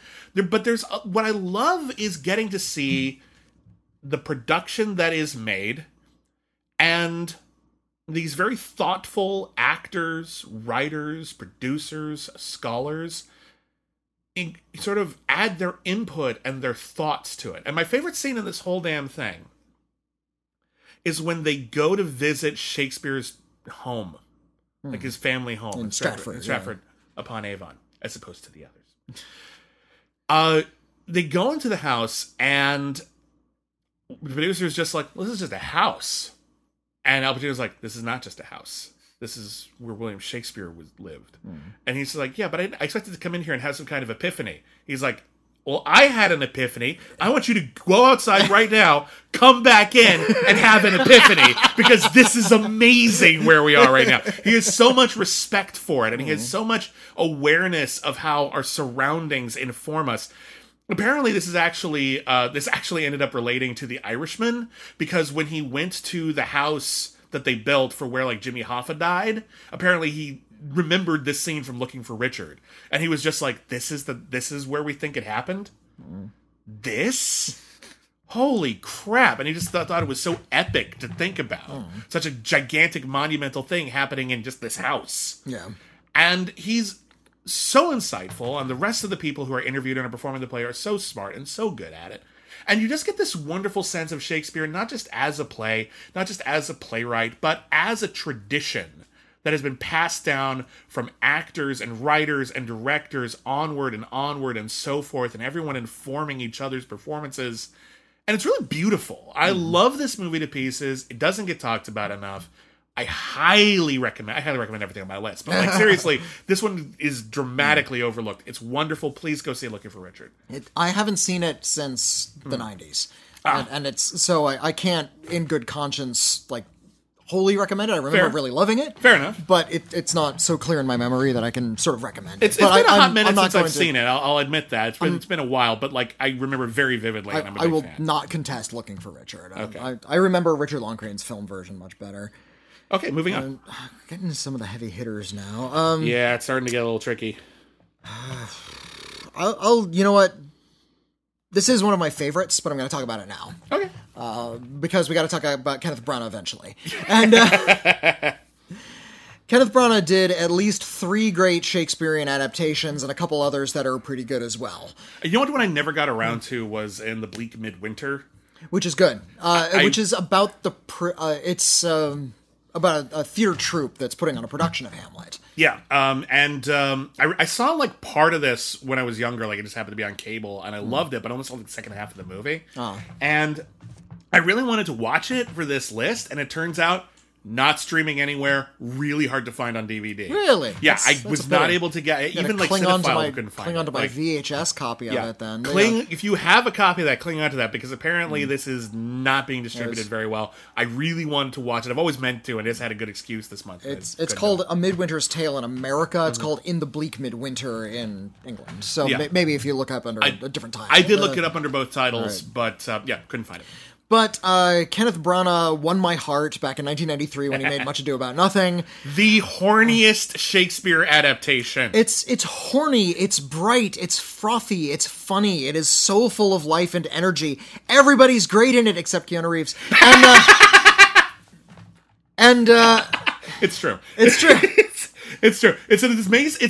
Let's talk about this cast real fast, because you got Kenneth Branagh and Emma Thompson as Benedict and Beatrice, and they're wonderful together. And they're just they never had better chemistry. You got Denzel Washington. You've got Kate Beckinsale, Robert Sean Leonard, Brian Blessed, Imelda Staunton in an early role. Like, I don't even know if she has any lines, but she's there. No, she has a couple lines, not really, but like she's younger than I've ever seen her in anything. And. Yeah, I just rewatched this. And Keanu, who plays Denzel Washington's brother. Okay. Well, he's Don John the Bastard, and still fun. If you read the text of Much Ado About Nothing, you can tell Shakespeare has no interest in Don John whatsoever. Don John is one of the most half-hearted villains I've ever seen. Like, he has no motivation. He's not really all that evil. He just wants to wreck everybody's good time, and then he leaves and doesn't really have. Like, he leaves the stage and then he's apprehended at the end, and that's kind of it. Here's the plot of Much Ado About Nothing, and the title is basically about just kind of how formless this is. It's just after a war, soldiers are returning from war, a bunch of gallant, ha-ha kind of men, and they go back to this villa. I think it's Italian in the play as well. It's Italian in the movie. Pedro. Anyway, they go back to this villa. We're full of family, friends, and comely lasses of virtue true, and everyone's there to fuck, and they're all gonna have a great time. But they're gonna have a big party. The Don, is it Don? Who's the bad guy again? Is it Don? Don John. Don John. Yeah, Don Pedro is the Denzel Washington character. Denzel Washington is Don Pedro. Don John is Keanu Reeves, and Don John literally just flat out says, you know, ordinarily I'd like to take over the kingdom, but we're stuck at this villa, so I don't know, I'll fuck with some love triangles. What the hell? I'm a bad guy. And that's it. That's his whole motivation. That's it. Keanu Reeves I cannot help, but I am but a plain dealing villain. Like, Keanu Reeves, I think, is a good actor. Keanu Reeves I didn't say he has a wide range. Okay. Keanu Reeves can be a good actor. He can be a good actor. He can be a good actor. There are definitely, and I think he's gotten better as time goes on. I think he's a better actor now than he ever was. He is so mismatched to Shakespeare. Like, he is just not feeling the Shakespeare at all. And you can tell he has like 2 scenes with dialogue in it. One in which he shows people, like, look, he's having sex with your beloved. And, like, that's it. He's got, like, 4 lines. And he's got one big villain speech scene. And Branagh plays up that scene to try to distract from Keanu Reeves' performance as much as possible. They get his shirt off. They make him all greasy. Yeah, he surrounds him with actors who are acting circles around him to make him look better. And you'll notice Patrick Doyle does a really beautiful score for this movie. Yeah. It normally gets out of the way of the acting, except the Keanu Reeves scene when it is doing all of the work. It is adding inflection that Keanu Reeves doesn't have. This is maybe the only reason this isn't my number 1 on my list. It's just because of Keanu Reeves. Just because of Keanu Reeves. And you know what? It doesn't even hurt the film that much. It doesn't hurt the film that much, and I think Kenneth Branagh was doing something on purpose there. I think he was casting Keanu Reeves not only because he was a star. Yeah, like he was a name in '93. He'd already done Dracula. I mean, he already had Denzel, but like whatever. I might as well add another one. And I think he was doing that to show kind of how insubstantial a villain Don John is. I think he was doing that on purpose. It's kind of funny, but I also think he might have overthought that. Maybe so. I like to think he was doing it on purpose. Fair enough. But he is an insubstantial villain because basically what the whole point is, this guy loves that girl. Don John gets in the way and makes that guy think that girl cheated on him, and he ends up like brutally like rejecting her on the wedding day, and then she ends at the altar, and then they have to like stage a suicide, they pretend that she killed herself so that he'll be guilted into doing the right thing. It's all a mess. And meanwhile, but who cares about the breeding couple? We want to hear about Beatrice and Benedict. Beatrice and Benedict were like childhood friends who just hate each other and bicker at each other, and they've both vowed to remain lifelong bachelors. And at some point, Don Pedro, Denzel Washington, says, "You know what? I'm sick of this. Let's make them think they're in love with each other." And so everyone has nothing better to do. This is like the king. They have nothing better to do but to trick Benedict into thinking Beatrice is in love with him, but she's so proud that she will never admit it. So no matter how much she denies it, he thinks, oh. And they do the exact same thing to Beatrice. And it's hilarious. Branagh and Thompson have never been better, and that's actually saying something. They are delightful. This is one of those great Italian villa movies, which is basically just like, wouldn't you love to just hang out at an Italian villa in a temperate time of year, eat olives and grapes, bathe, and have sex with attractive people? And the answer is yes. Kenneth Branagh really has a good knack for hanging out. Yeah. It's my favorite scene in that Cinderella film he did. Oh, yeah. Was the scene where all like the prince and all of his courtly dudes are just sort of hanging out, sword fighting and patting each other on the back. Like, there's no dialogue during that scene, but there's something just so lively about that. Like, it's not even about the prince character. He's so like it adds a quandary character in that movie. That adaptation. One of the reasons I like that adaptation is it gives the non-Cinderella characters just more. Yeah. Like, the stepmother is so much better in that version. Like, she's evil as hell in the animated version. I like her, but Cate Blanchett's version is so much more rich, and the prince is actually a character in this one. Yeah, he actually relates to Cinderella. Yeah, he does. They get along. And it's not like he takes up screen time that should be reserved for Cinderella because it's her movie. No, he gets like an additional scene and a half to be a person, and it helps so much. It really helps. Branagh understands the importance of getting to know your characters and giving them time to hang out. Yeah. And this is and I feel one like of those movies. It's a lot of it's just hanging out. Much Ado About Nothing is all hangouts. Like, oh, we're coming back. Oh, great. Let's take baths. Yeah. Why are we taking baths? Because there's a party tonight. This movie opens with everyone just hanging out at an Italian villa, eating grapes and saying silly poetry. And then, the heroes are back from war. And it's this glorious slow-mo shot of all of the biggest stars in the movie galloping on horses. And all of them, like, run into this villa at a mad gallop and then immediately take off all their clothes and show their bare butts and take gorgeous baths together. And all of the women take gorgeous baths together and put on silken clothes so that they can be horny in better clothes. And then they put on nice masked parties where they can be horny. And there's one really cute shot, and you can tell Imelda Staunton did this. She's like putting, like, everybody's in a hurry and they're all dressing really quickly and they're all laughing and giggling and throwing feathers at one another. It's a slumber party of a movie, and Imelda Staunton puts some powder on her face and then powder, some perfume, and powders up her chest, like she's got a big bustier. Yeah. And she picks up a mirror, shows it at her cleavage, kind of approves, and then puts the mirror down. She doesn't even look at her face. That's a cute little moment. I love that. It's a film full of cute little moments. Every performance in it is amazing, except Keanu Reeves. And it's funny. The jokes work even if the language is a little above and maybe your pay grade, because the actors know how to sell it in such a way that it feels conversational and light. And we didn't even talk about Michael Keaton yet. My God! Who plays Dogberry the cop, and Dogberry the cop the way Michael Keaton plays him, he plays him almost like Beetlejuice. Yeah, it's very broad. He's got this really weird voice, and he's all sweaty and drunk and he leans on his aid and falls asleep, and then farts himself awake. This is a Shakespeare movie, and that's exactly what Shakespeare would have done. He would have. Comic relief characters were not subtle. This movie has ruined the play for me, because I feel like no other production I ever see is going to live up to it. This is so alive. This is Shakespeare absolutely alive in its utmost form. And this is on my list as well. It's really wonderful. It's aged really well. Oh, yeah. I just rewatched it for this because I hadn't seen it since the 90s. It's so good. It's so good. This is a vacation of a film. See this movie. It's so great. All right. Well, actually, you're one behind me because of how things worked out. So why don't you get with the next one as well? All right, more heavy hitters. It's tough to do this without repeating directors.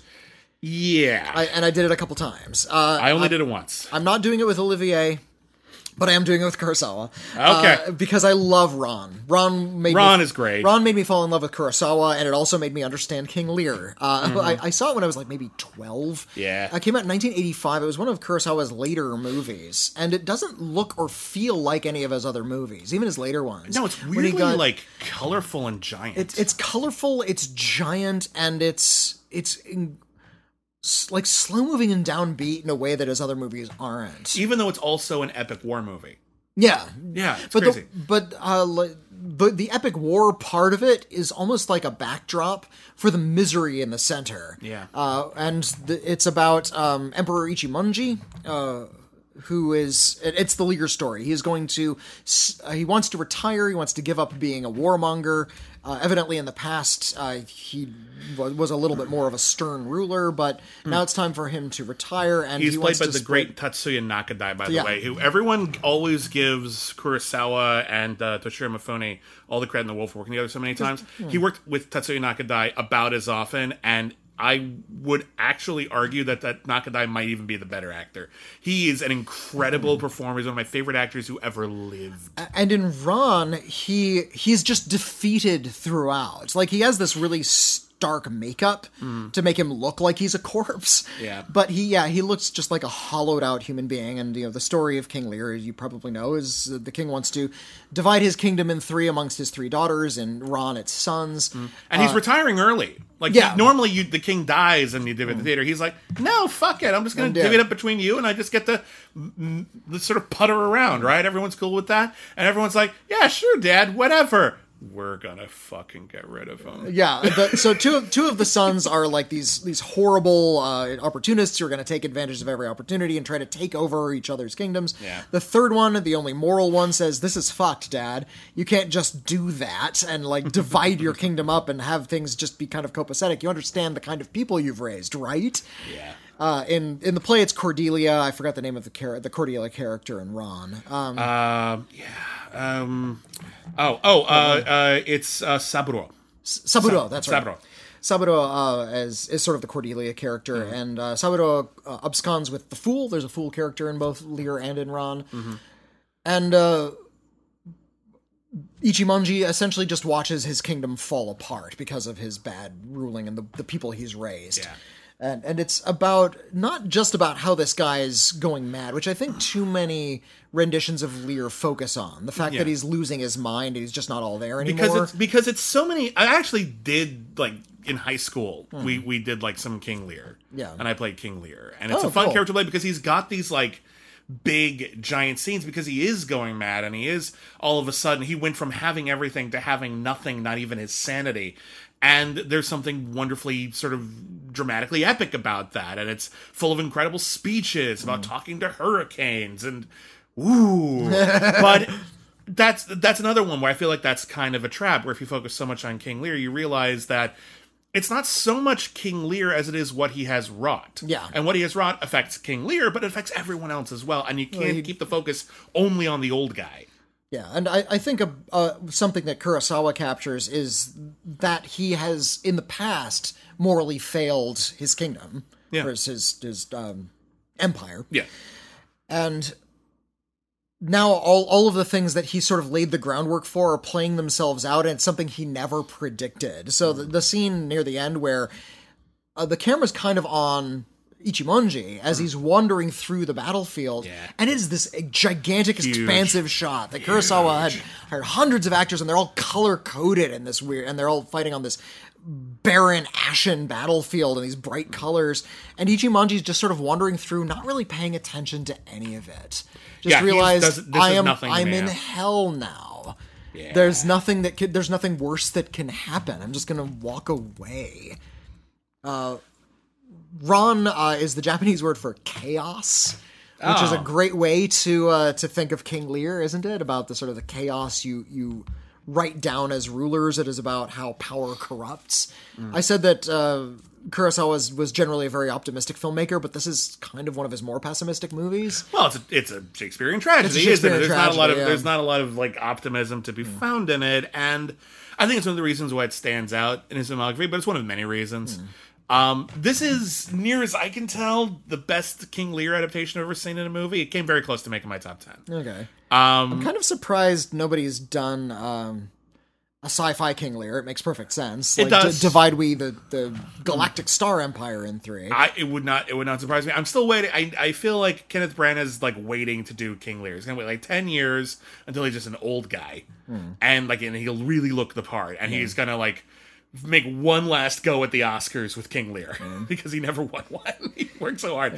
But in order to juice up Ron, I wanted to add this as well. Oh yeah, sorry. There's also a Lady Macbeth in it. Oh yeah, she's in the play too, but they really amplify her character in Ron. And there's a Lady Kaede played by what is the actress who played Mieko Harada? Mieko Harada, who's great. She's in this amazing. Role. It's a fantastic. She's so wonderfully manipulative. There's this really wonderful shot where she's like trying to manipulate one of the sons. Like, no, you have to do this. You have to do this. And she's like just completely destitute. She falls on the ground, weeping and weeping, with his back turned.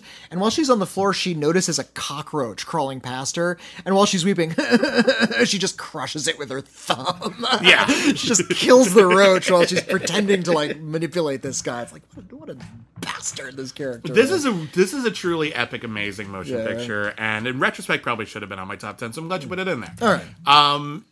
Please, I say this all the time, these are all amazing movies. Shakespeare movies don't get seen enough. If you're listening to this podcast, you probably know it, but you might not, and if that's the case, if this is an introduction to any of these films, awesome. Okay, moving on. I am willing to bet that my top 3 are probably your top 3. It might be. I'm very curious what you put as your number 1. I'm going to ask you a question. Yeah. What decade is your number 1 from? The 1990s. Okay. You know what I put. Yeah. I suspect I know what you put. So I'm going to talk about another film from the 1990s for my number 3. All right. I'm going to talk about Julie Taymor's truly astounding Titus.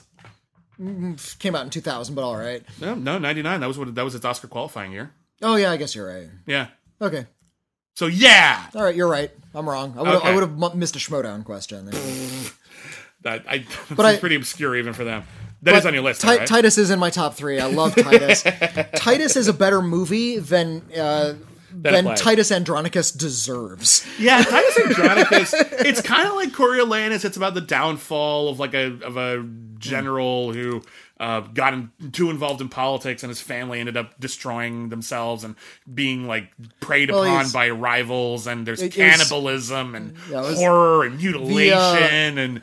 In order to prove his mettle in battle, Titus Andronicus has a rival queen's child killed. Yeah. And she spends the rest of the play getting revenge on him and his family. Yeah. And the shit they do.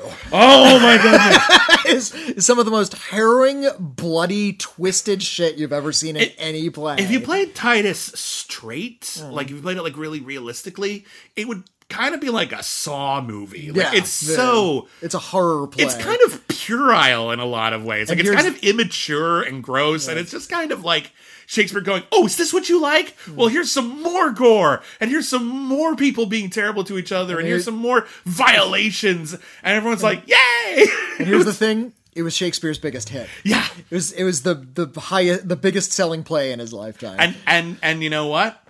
I get it. It's not his classiest work. It's not his most interesting work. Julie Taymor, on the other hand, acknowledged that this is Shakespeare at his sleaziest. This is Shakespeare at his most flamboyantly unapologetic. And she made a movie adaptation of Titus, called Titus, starring Anthony Hopkins and Jessica Lange and Harry Lennix and a ton of other great actors. Harry Lennix is great. Real breakout role for Harry Lennix. He was not a household name before this. This really helped him a lot. Alan Cumming is in this as well. He's a really good scene stealer as well. And she just... Everything was already at a 10 in Titus. She pushed everything to a 13. The production design is gigantic. The performances are gigantic. Everything is souped up with unnecessary visual effects. Yeah, there's a lot of weird surrealist stuff in the play. Julie Taymor is not a subtle filmmaker. And goodness, no. No. Sometimes that suits her films really, really well. Sometimes it's a bit much. I wish she'd work in film more. I know. Really she's so great. I'm a fan, even like the stuff that I don't love, like I appreciate. Yeah, like I appreciate Tempest was a big swing. Didn't work because I think Tempest kind of failed it, but like the play wasn't there. But like, yeah, no, I think Frida is really excellent. I know Across the Universe is. I read Hot and Cold on Across the Universe. I mostly like Across the Universe. I think I appreciate it more than I like it. I understand that a lot of people are offended by the existence of Across the Universe because it like takes the Beatles out of all the Beatles music. Recontextualizes the Beatles. But what I kind of like about Across the Universe is that it imagines that if the Beatles somehow didn't exist in the 1960s, everything that they said, everything they had to say about the 60s would have still been relevant and still been present, even if no one sang about it. Yeah. So I kind of dig that. I think it's an interesting sort of alternate history 60s kind of thing, and of course it's really fanciful and giant, and some of the production numbers are really on the nose, but they're also really fun. The opening sequence of I Want to Hold Your Hand, where it's a lonely cheerleader sitting in the stand watching a football game, singing I Want to Hold Your Hand, and she's looking out at the football game, and the camera's zooming through the football game, like right at the star quarterback. And it's like in slow-mo. It's in slow-mo, and he takes off his helmet and whips his hair, and he's this like Studley Bop magazine cover, and then he steps aside, and we realize that she's been staring at a girl across the way. Yeah, it's really nice. Like, I Want to Hold Your Hand. It's actually, this really kind of sweet reinterpretation of that song. I'm not going to call it like an underappreciated classic, but I do think that movie is better than its reputation, and I do like it a lot. I'm a fan of Julie Taymor.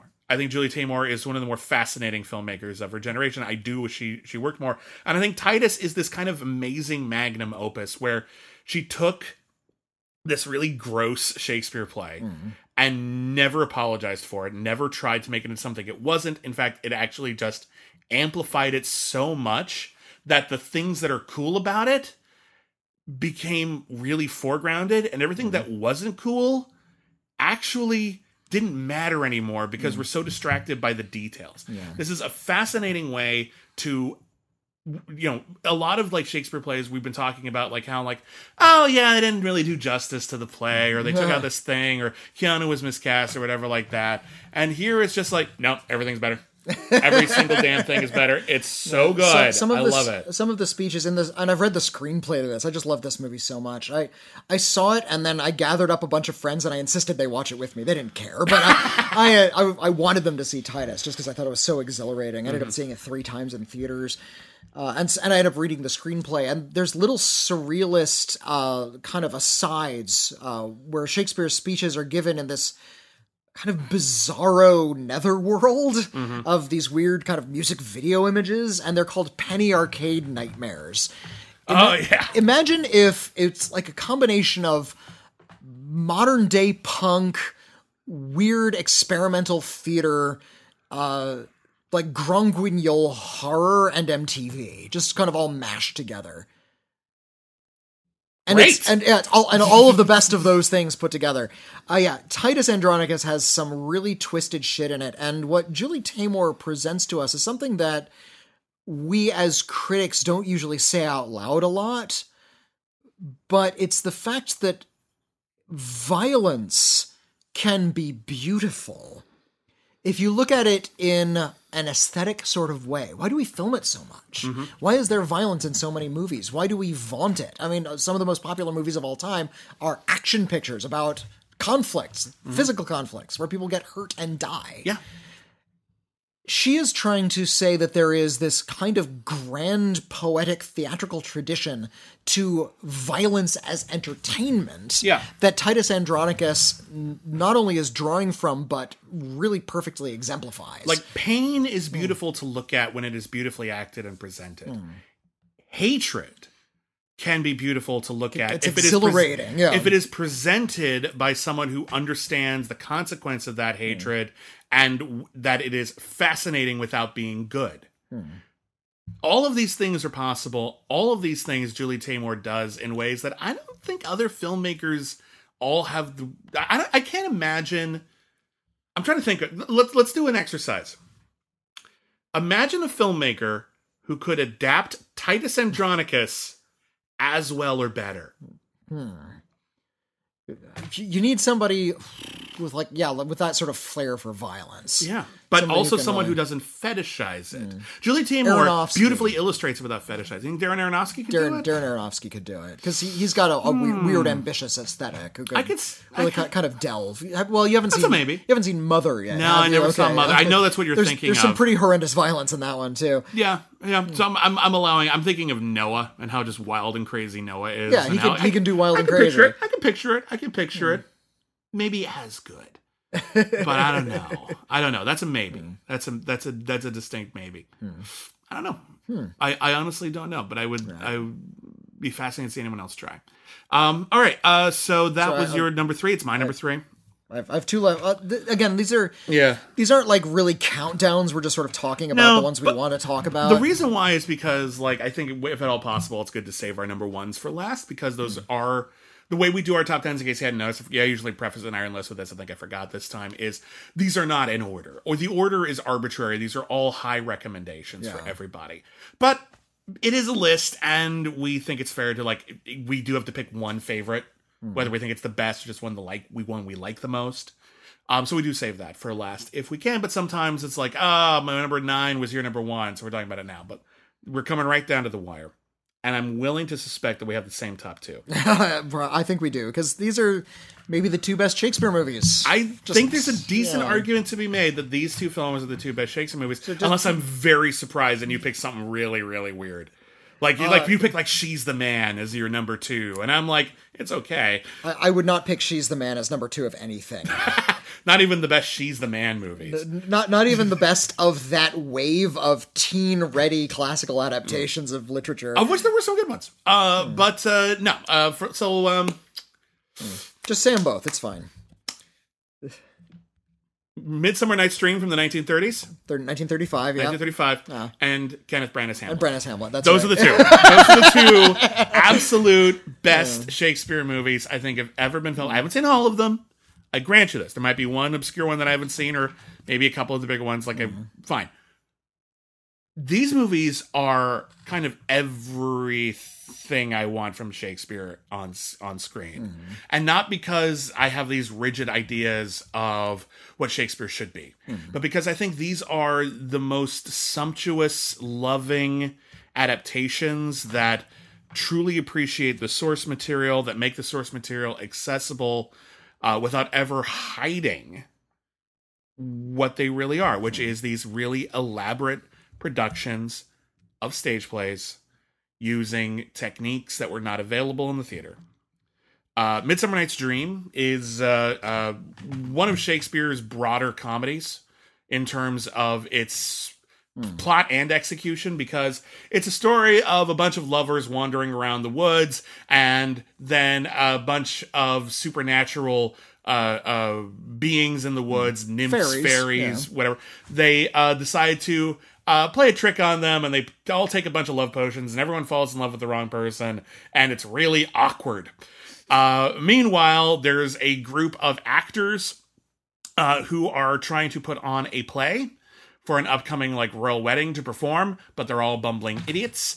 And one of them, the haughtiest and most smug and bumbling and egotistical of them all, Bottom the Weaver, Bottom the Weaver, he gets cursed by a fairy and gets the head of a donkey, head of an ass, and then the queen of the fairies is tricked into having a love potion and falling in love with guy with donkey head.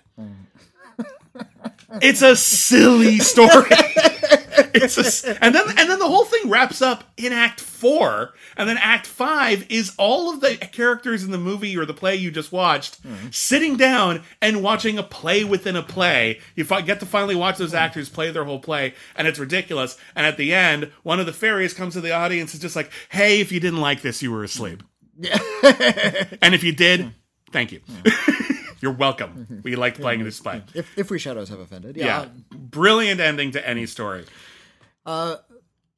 It's a great play in that it's a really wonderful, frothy comedy unto itself, but it's also a little bit of a satire because of that play within a play. They're trying to make fun of romantic tragedy. The kind that Shakespeare himself would write in something like Romeo and Juliet. A play that I am not the fondest of. No. I feel didn't make either of our lists. No. And there are some well-respected versions of it, too. Yeah, and I do feel like the 1968 Zeffirelli version is still kind of the standard of that work. I think it's a standard. I actually don't think it's the best, but I do think it's a standard. Yeah. Like there hasn't been a better film version of that. I could argue that, but it's definitely up there. Don't you dare fucking mention Baz Luhrmann to me. And, but I think that... Pregnant pause. Don't you dare bring up that movie. Moving on. Look, it was the 90s. There was a lot of MTV. We didn't know what we were doing. That's okay. I love that that's like the 90s excuse for it was the 60s. We were all dropping acid. We didn't know what we were doing. It was the 90s. We were all watching MTV. We didn't know what we were doing. It's the same excuse. Our view was skewed. We thought it was good at the time. That's going to be the 2010s someday. It's like, listen, it was the 2010s. No one knew how powerful Twitter was. Okay? Yeah, we were all just completely out of our minds.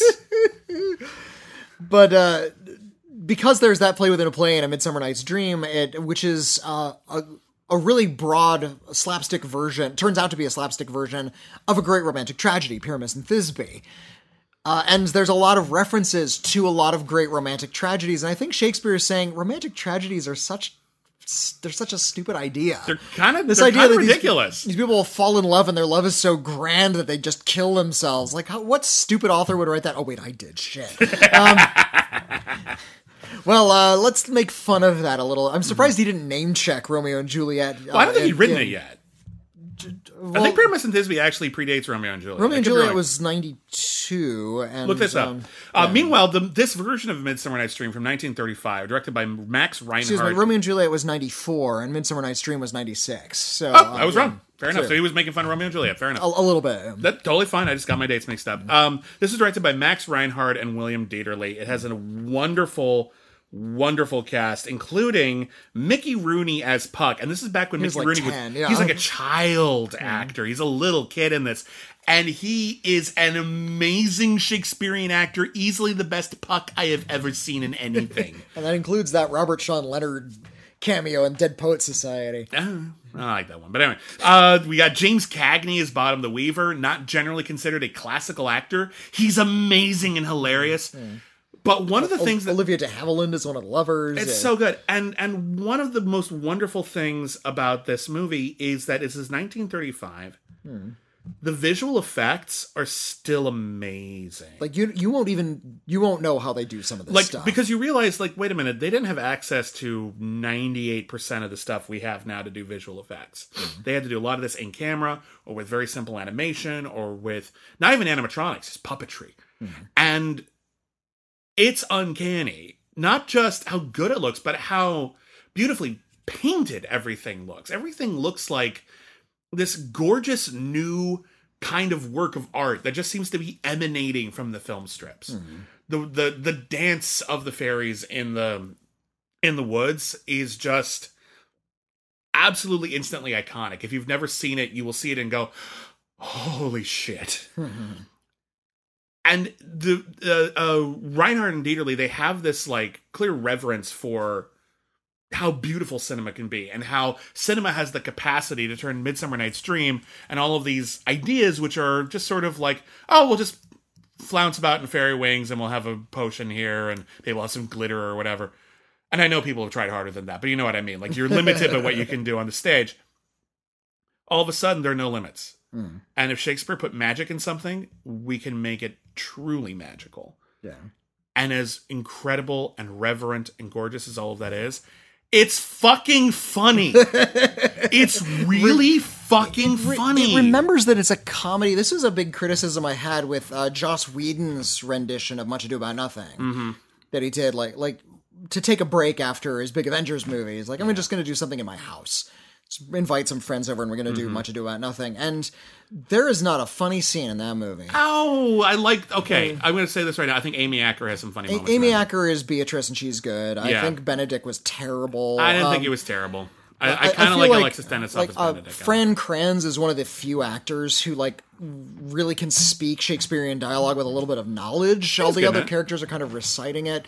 Nathan Fillion plays Dogberry, and he doesn't know what to do with that material at all. I think that actually kind of befits the character in a weird way, so that doesn't bother me the way it bothers you. There's so much humor in the actual dialogue that he's clearly missing. Like, he's just sort of reading something off of a page and not speaking it correctly. I'm not going to fight you too hard on it. It's definitely not great, but I like it a little bit more than you do. It's supposed to be really funny and bright and broad and sparkling the way Brana did. Like I said, Brana ruined the play for me forever. Yeah, but you're right. I think this 1935 version of A Midsummer Night's Dream understands that this is not just a fanciful thing, not just poetry, but a comedy. What did you think of the 99 version from Michael Hoffman? The one with Michelle Pfeiffer, Rupert Everett, Kevin Kline, Stanley Tucci. I appreciate the effort. Yeah, that's how I feel too. Like, they got some good comedy moments. I understand. I like the sort of the aesthetic they were going for. The fairies are kind of these dirty wood nymphs. They're a little bit more like trolls in that movie. Yeah, I do like the overall aesthetic of that film. I think it's a good looking movie. But I wish we could have seen more of it. It's not brightly lit. It's kind of a little bit dark and muddy.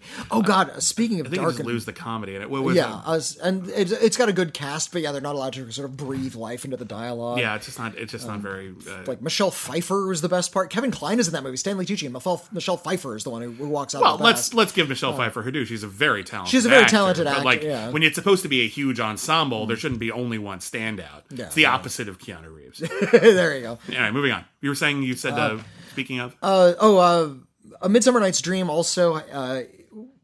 An adaptation of Midsummer Night's Dream is one of the worst adaptations I've ever seen as well. The BBC rendition from, I think it was from the 70s or 80s. It was actually directed by the same director who did that awful Coriolanus, where they tried to make every frame look like a painting, but they went for a certain aesthetic from Shakespearean painting where everything was really kind of dim. As such, it's not a well-lit rendition. The sets are really stark. There's a lot of cold light and pits of mud. Everything is really kind of horrible. And imagine if Puck was the nightmare from the painting The Nightmare.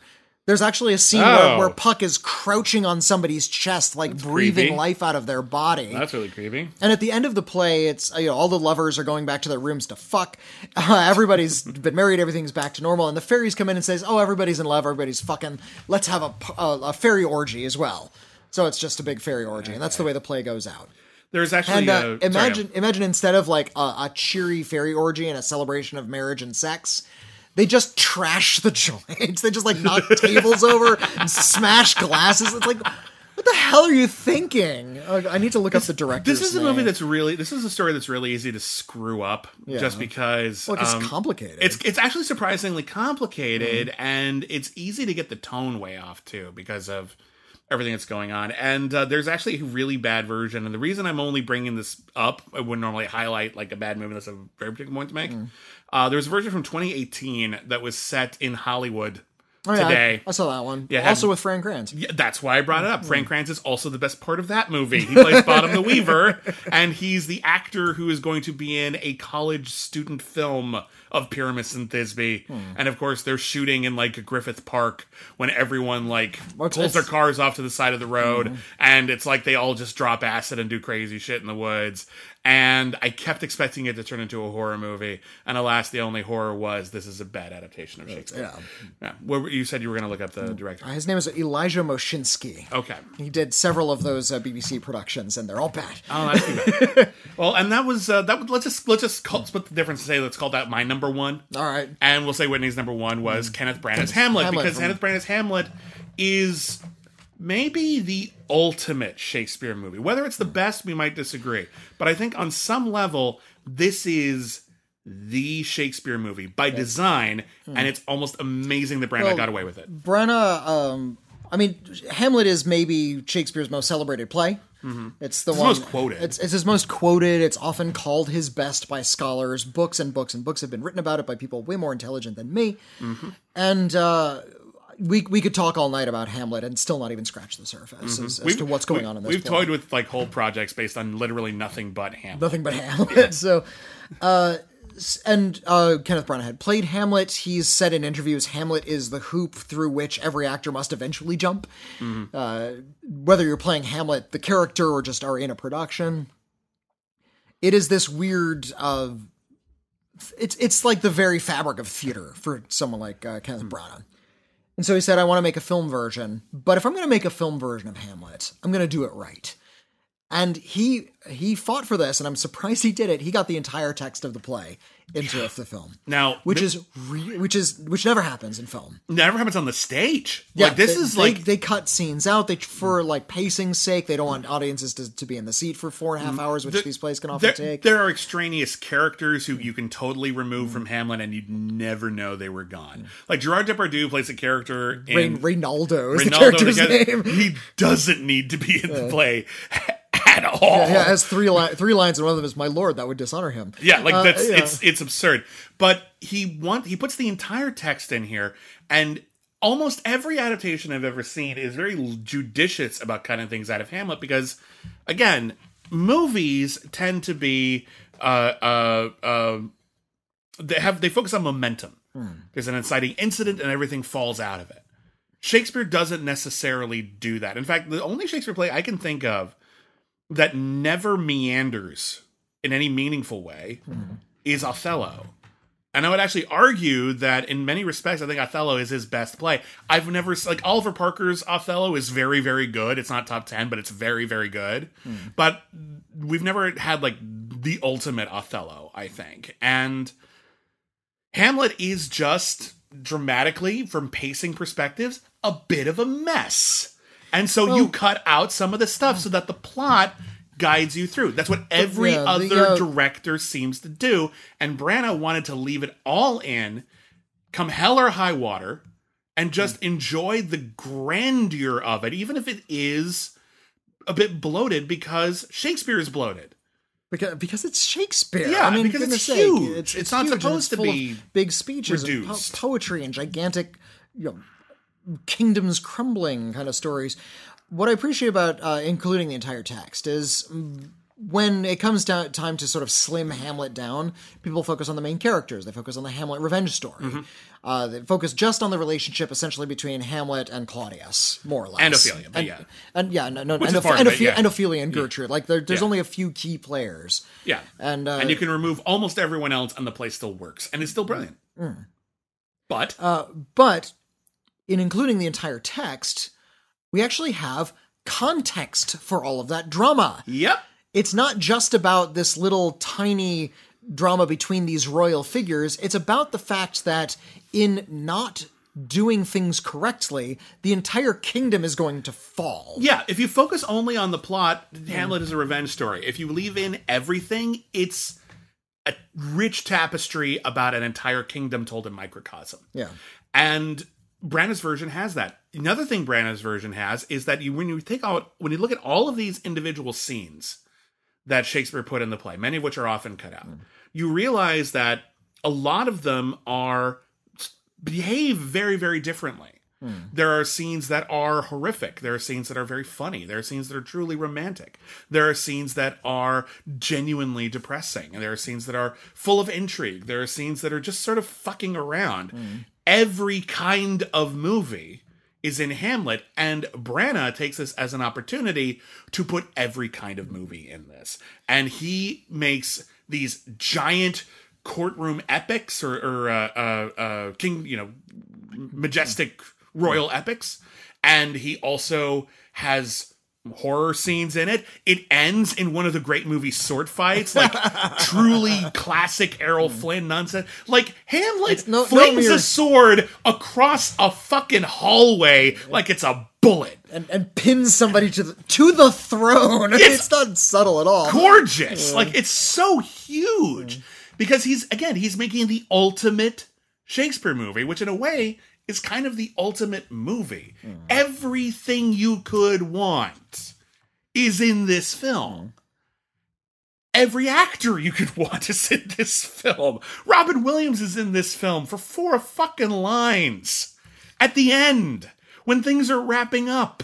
And everything is like, all the tension is like moving on. He comes in to be the last minute comic relief. The character, Osric is the character. He's just there to deliver a message, and Shakespeare kept him around for a little bit of comic business. Why? I actually don't know. We're wrapping things up. Everyone's about to get murdered. Well, everybody's about to get murdered. Everything's been like really, really sad. We realize that we've been in this theater for 3.5 hours at this point. That's after the intermission, so we're throwing Robin Williams. We need a little bit of levity at that moment. Richard Attenborough plays the English ambassador. Remember that memorable character? Literally pops in the last minute. And the last fucking minute. And he walks in with a cane, and it looks like Richard Attenborough is lost on the way to somewhere. Like he's looking for Jurassic Park. I remember Hamlet. Hang on. Oh, Hamlet. And Brandon's like, you're the English ambassador. Oh, I know that part. Rosencrantz and Guildenstern are dead. Are dead. Well done. Bye. Thank you. Do I get paid for this? Sure. Here's a check. Here's a paper airplane. Yeah, you got like Billy Crystal as the grave digger. You've got Kate Winslet when she was actually still pretty new as an actor. I think she'd already done Sense and Sensibility, like killing it as Ophelia, like just perfect casting. You got Derek Jacobi as Claudius. You got it's so good. Julie Christie as Gertrude. Amazing. Production design is astounding. The score is grand. Every performance. You got Charlton Heston as the player king. This was not peak Heston years, and he's great. But we also got a few of like Branagh's regulars, like Brian Blessed is back there. He's the ghost of Hamlet's father. Yep. The only man who could be loud while whispering. List. Then we have like Richard Breers. He's Polonius. Who's the actor who plays Laertes? Oh, he was also in Much Ado. Hang on. I don't think he was Much Ado, but he was in. No, he was Much Ado. He was Kate Winslet's dad. No, Richard Breers was. I'm talking about the character who played Laertes. Laertes. I thought Laertes is his son. My bad. Yeah. Polonius' son, Laertes. Damn it! I can picture. He was also in The Bleak Midwinter. He'd worked with Brana before. Hang on. I forgot. I forgot his name. It's such a no. Shame on me. But everybody's just sort of perfectly cast. There's not a Keanu Reeves in the bunch. Michael Maloney. That's a great actor. Great actor. But not a Keanu in the bunch. They're just everybody's really nailing it. And then he even pads it out by kind of expanding it. There's a whole speech that the Player King gives, which is the story of the death of Priam. Oh yeah. Priam isn't a character in Hamlet, but Kenneth Branagh's going to get John Gielgud to play him. Yeah, we have, like, while the player king is giving his speech, we cut to a dramatization of the death of Priam, and John Gielgud gets to give a few lines, and Judi Dench plays Priam's wife, and she screams. That's her whole role. It's beautiful how big and expansive. I remember It's 70 millimeter. he shot it in 70 millimeter. I think it was maybe like the last up until The Hateful Eight that was shot on that format. Like, and only in that format. Only like in other that films format. have shot like bits in that format, but like for decades, this was the last one to do only 70 millimeter. He wanted and it's to huge. shoot I saw this in a theater. I'm so glad I did. It was gigantic. I insisted my dad take, man. Yeah. So yeah, I got to see it in the theater as well. And I got a press screener of it around awards time. So I watched the hell out of this like 2-tape VHS thing. I would kill, like, if we ever had our own film festival, like, you know, like Roger Ebert's like Forgotten Film Festival, like that. Oh my god, just to be able to just throw this on the big screen. Get a 70 again. millimeter of this. That's Hamlet like, what's your back up double on the feature for screen. tonight? It's Hamlet. just Hamlet, all right. It's just the first half of Hamlet and the second half of Hamlet. That's your double feature. Trust me, you get like 8 movies in this damn thing. I know it's poor form to quote other critics, but Roger Ebert did put it very well. He says the actors they looked relieved, as if they had finally had something important to say. Because Hamlet is an important play. It's affected Western consciousness in a gigantic way. Literary critic Harold Bloom called it a poem unlimited. Yeah. That there's not a single human philosophy that isn't somewhere in Hamlet hiding. I'm not sure if I'm quite as high on it as Harold Bloom was. I feel like that's a mild exaggeration, but it's so all-encompassing, and it captures so much of the human experience, and so much of what is discussed and considered in Hamlet relates to just about anything. And I think maybe not every philosophy is encapsulated in Hamlet, but there is a line in Hamlet for just about any situation. Yeah, pretty much. And even if they're misquoted, I remember... That's the question. That is the question. No. It's the one that, well, maybe not misquoted, but misinterpreted, I think. I feel like one of the most incorrectly quoted lines in Shakespeare is "This above all, to thine own self be true," which sounds great in a vacuum until you actually read the play or see the play and you realize that it's a joke. Because that comes at the end of an incredibly long speech in which Laertes' father tells him, because he's going to leave the castle and go make his own way. He gives him an incredibly long speech telling him exactly how to live his life. Neither a borrower nor a lender be, yeah. etc. Don't do this, but always do this. Don't do this, always do this. And it goes on like that for stanzas. And then after telling him, micromanaging literally every part of his existence from birth to death. But this above all else, to thine own self be true. Like, yeah, like, be your own person, but follow everything I've ever said for your entire life. It's a joke. It's good advice. But in the context of the play, it's a joke. Yeah, and it's a hilarious joke. Polonius is a comic character. He's actually played a little bit more straight. In fact, that's something Kenneth Branagh doesn't really roll with. He doesn't reinterpret the characters. He doesn't have to. He's a classicist in a lot of ways. He's doing kind of a more classical version. Even though he's casting modern actors, he's doing a lot of like modern editing techniques. He typically does the version he's of doing the play. Unless he's doing Love's Labour's Lost, which kind of sucks. But there's bits in that movie I really like. Love's Labour's Lost is he took a minor, like, Shakespearean rom-com kind of thing about mistaken identities and blah, people who vowed never to fall in love, whatever. It's not a great play. But like American musical standards from the 30s. Yeah, as the soundtrack. He decided to throw in some Cole Porter numbers, and it's cute on the surface. Like, it's kind of whimsical in its conception, but it's also very, very cheap, and not all of the actors are really game for it. But when it's good, there's a couple of really, really good bits in it that I really, really like. Not amazing. There's a couple of really good bits in it. I do think it's worth watching. Timothy Spall is fun in that. Timothy Spall is very, very fun in that movie. I think the end... where it's all them going off to like World War II and their love story isn't ended, and Love's Labour's Lost, by the way, the play never ends. Love's Labour's Lost. It just sort of stops short. It's like, and we're finally in love. Oh, bye, we got to go to war. How's that going to resolve? I don't know. Bye. That's the end of the play. But like, I think that's the part of it that's actually kind of sweet, is that it's basically just sort of about the end. The war interrupts. Well, it's about, we had all of these like lighthearted movies in the 1930s, and then everything got really serious again, and those kind of blithe, romantic musical comedy reviews where everything is just sort of loosely connected and fun. kind of fell by the wayside, and it's kind of about like sort of the death of that too. And again, it's too cheap. The cast isn't always great, but I like that one. But anyway, Hamlet, I think, is the ultimate Shakespeare movie, as is Midsummer Night's Dream, 1935. From basically, they're tied. Do you have any runners-up you want to talk about? Just a few weird ones I'd like to recommend. Like I said, I think Zeffirelli's Romeo and Juliet is the standard of that work. You've probably watched it in school. Yeah. I think so many people have watched it in school, it's kind of hard to think of Romeo and Juliet as anything else. To the point where only a few people have tried ever since to redo a film version of Romeo and Juliet. At the very least, like a direct version. Yeah. Obviously, like people have been riffing on it ever since. Like Romeo since, Must Die, but I'm not sure how much I count that one. I don't think that one counts. But yeah, I did have Richard Longcraig's Richard III on mine. I did want to recommend those BBC productions. I know they're TV productions, but there are some that they do really, really well. And I recommend the York Tetrad, that is Henry VI Parts 1, 2, and 3, and Richard III. They're all done by the same director. They do that really similar kind of Henry V approach, where they start on like really fakey sets, riding like fake horses and doing everything really theatrically. But as the kingdom falls apart, things get more real, everything gets muddier and dirtier, real horses start to show up, and I think they even shoot a few scenes on location.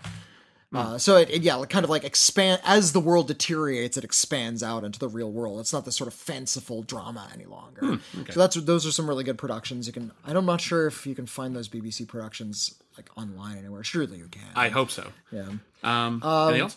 I was really tempted to put Strange Brew on my list. Strange Brew. I rewatched it. I hadn't seen it since I was a kid. Doesn't hold up that great for me. There's good. The opening is amazing, but actually the worst parts are the Hamlet parts. Oh, you think so? I think so. It's Strange Brew was Doug and Bob McKenzie. Their characters from SCTV, which is a very popular and influential sketch comedy show that sadly doesn't get talked about anymore. But it gave us many of our more enduring comedy actors to this day. And they were just these two lovable drunks that had they loved beer and they loved hockey and they had their own like basic cable show. I actually learned about the origin of Bob and Doug McKenzie recently, and we're off topic here, but whatever. What the hell? SCTV was partly funded by the government of Canada because Canada funds their entertainment, and they were looking at the episodes and saying, "What can you do that's more Canadian?" And Rick Moranis said, "Well, what do you want us to do? Like put on toques and drink beers and say, hey, how's it going? Hey, it's like, oh, well, why don't we just do that?" So he and Dave Thomas just sort of put on those outfits, created these characters, and just sort of improvised for a little bit, and that was their Canadian content. They're just lovable dudes who love hockey and beer. That's it. And it is incredibly Canadian, and yet somehow, like, worldwide, those characters caught on. Yeah. They're very, very funny.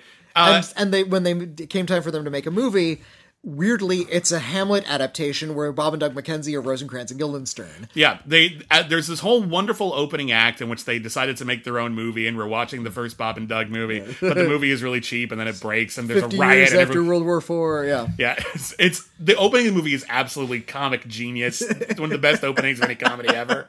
Like, it's that and Super Troopers 2, or like maybe two of the funniest openings to a comedy that isn't a great comedy I've ever seen in my whole life. And then the dead body flipping off the camera from Super Troopers 2. So amazing. But then after that, it just sort of settles in and they become Rosencrantz and Guildenstern. And it's about the bad guy has taken over a brewery along with a mad scientist played by Max von Sydow. They were amazed they got Max von Sydow too, but he's funny in it. But all of the Hamlet stuff is just sort of fine. It actually takes itself a little too seriously for me.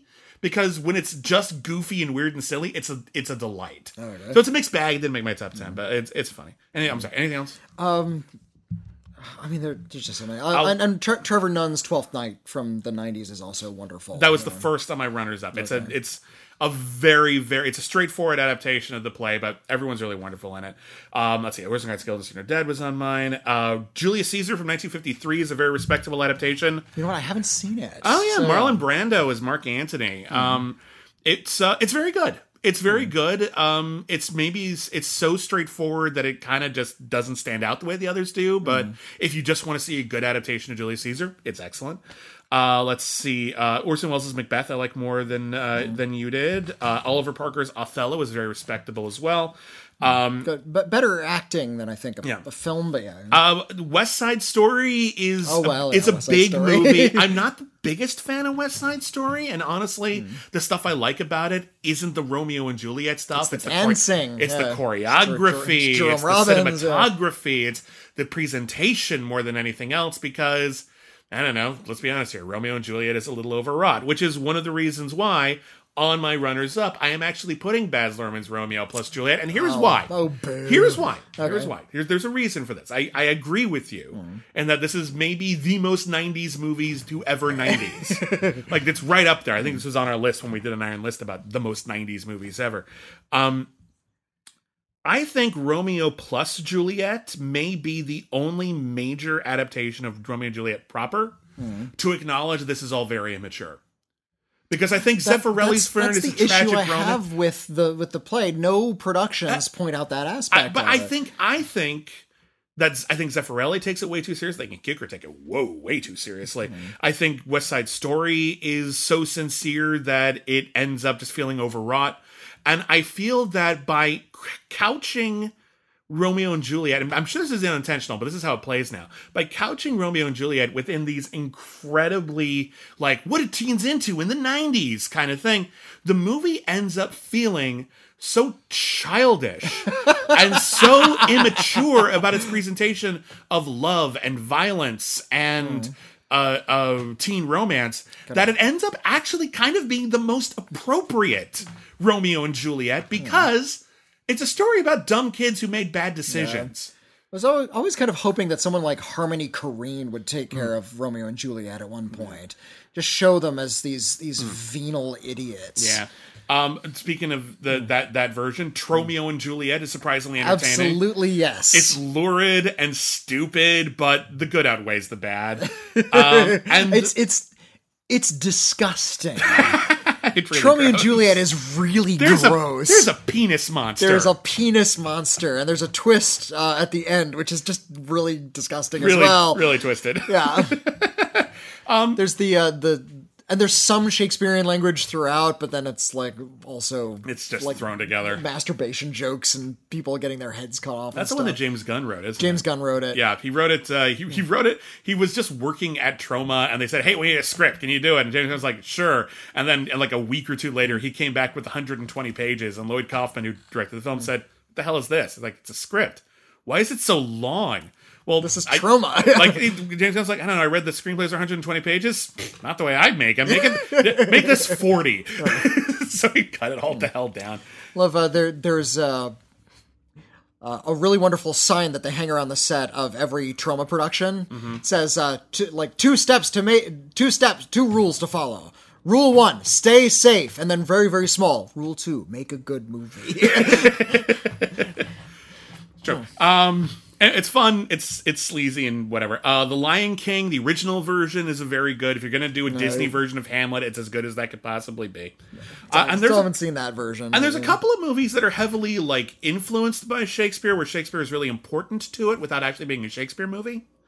I'm not actually talking about Shakespeare in Love, which I like fine. It's okay. It's a nice little production. It's a funny comedy full of great in-jokes by Tom Stoppard. Yeah, you're talking about Anonymous, right? Yeah, no. I'm actually no. I mean, this isn't even literally about like Shakespeare himself. Right. That's worth an honorable mention. But Renaissance Man with Danny DeVito is a very sweet film. Okay. Danny DeVito plays a guy who he's like a big businessman or whatever. He loses his job, and the only job he can get is like teaching like an extension course at an army base for like cadets who didn't finish their like higher education or whatever. And he's not taking it seriously. The kids aren't taking it seriously. Finally, he just says, "Fuck it, everyone read today. Just whatever you've got." And they're like reading comic books or magazines or whatever. And he's reading Hamlet. And they're like, "What's that?" And he's like, "Oh, you wouldn't be interested in this." They're like, "Well, why would I be interested in it?" "Oh, you know, it's got stuff like murder and incest and ghosts." And they're like, "Whoa, what's this?" And he ends up teaching a bunch of like burnouts Hamlet, and they end up really connecting with it in a meaningful way. And yeah, this sounds like a cliche thing, and it kind of is. It's just really good. It's a really good film. It's worth a shout out. And another one, totally different thing, but it's another one that's about like Shakespeare just as an entity. Theater of Blood. Theater of Blood. With Vincent Price. You ever seen it? Maybe. Which one? Vincent Price. I saw so many of those. They have such similar titles. Theater Which of one was Blood is an Theater of Blood? amazing horror movie. Vincent Price plays a Shakespearean actor who was brutalized by the critics and You know decides what? to brutalize I have not seen this. This one. movie's great. Okay. He plays an actor who was a Shakespearean actor, and he was a ham by any stretch.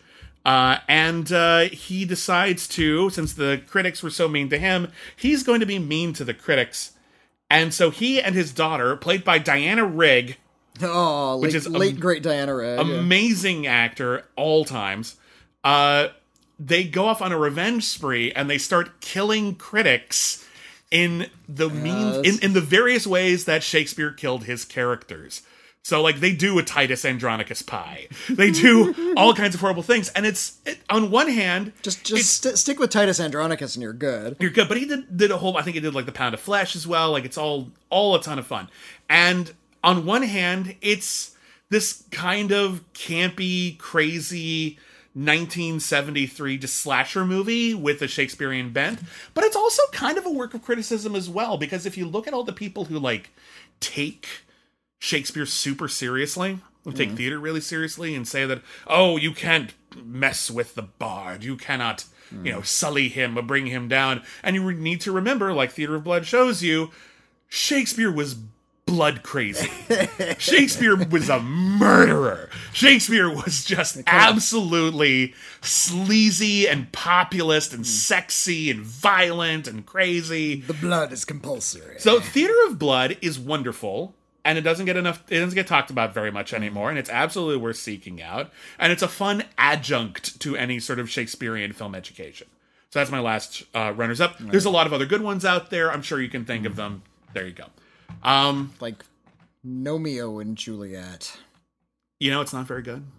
Or did you see the animated Romeo and Juliet where there were seals? And it was called Sealed with a Kiss. I forgot that existed. Good. One thing I actually forgot about until we were doing research for this was there was a short series of like half-hour animated Shakespeare adaptations from the BBC that I saw a lot when I was a kid. The one I remember very distinctly was there was a stop-motion Taming of the Shrew, which is a very problematic play. And there's even 10 Things I Hate About You as charming as it is, has problems. You can just say it's sexist. It's fine. Pretty sexist. And 10 Things I Hate About You was probably the best version of that I've seen in a movie. But even at the end, Heath Ledger's like, listen, I know I broke your heart and our entire relationship is based on lies, but I did buy you this guitar. And she's like, oh, okay. Musical number. What?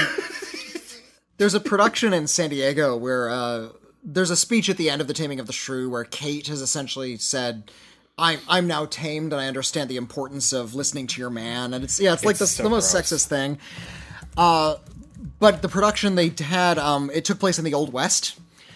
And that speech was given while she was holding a gun on everyone. She drew Petruchio's gun and just started pointing it at everybody and gave that final speech completely ironically. So that's a good way to take care of that play. Oh, I forgot. There's one thing I wanted to mention that isn't a movie. It is Moonlighting, Season 3, Episode 7. It's called Atomic Shakespeare. Oh, no. They did an adaptation of Taming of the Shrew, but it's got ninjas. It's amazing. It's actually really funny. They did a funny job. There's no explanation for it. Just all of a sudden, this is a Shakespeare episode. Yeah. But it's got ninjas and stuff. And it's funny and it's silly, and I liked it. I did a bit of research for this. I was trying to make sure there wasn't a weird one that I missed. And I found a clip online. And I posted this on Twitter, earlier, probably a day or two ago now, depending on when you're listening to this podcast. But you can Google it really easily. The Beatles did Pyramus and Thisbe on live television once. What? There was a live British TV series in which Paul McCartney plays Bottom the Weaver. Okay. George Harrison plays the Man in the Moon. Ringo Starr plays the Lion. And John Lennon plays Thisbe. And they're charming as hell. It's like a 7-minute skit, and it's just them being funny, kind of doing the language, kind of not, kind of talking to the audience, kind of breaking character and laughing at each other. They're so charming. Who knew that the Beatles were so charming? Everybody. Everybody on the planet. They were literally bigger than Jesus.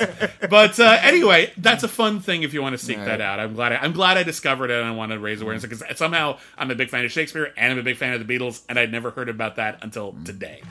So the movie Hamlet 2 is only good because of Rock Me Sexy Jesus. I've actually never seen Hamlet 2. Oh, yeah, I haven't. Who plays the teacher in Hamlet 2 again? It's Steve Coogan. Steve Coogan. Okay, that's cool. All right.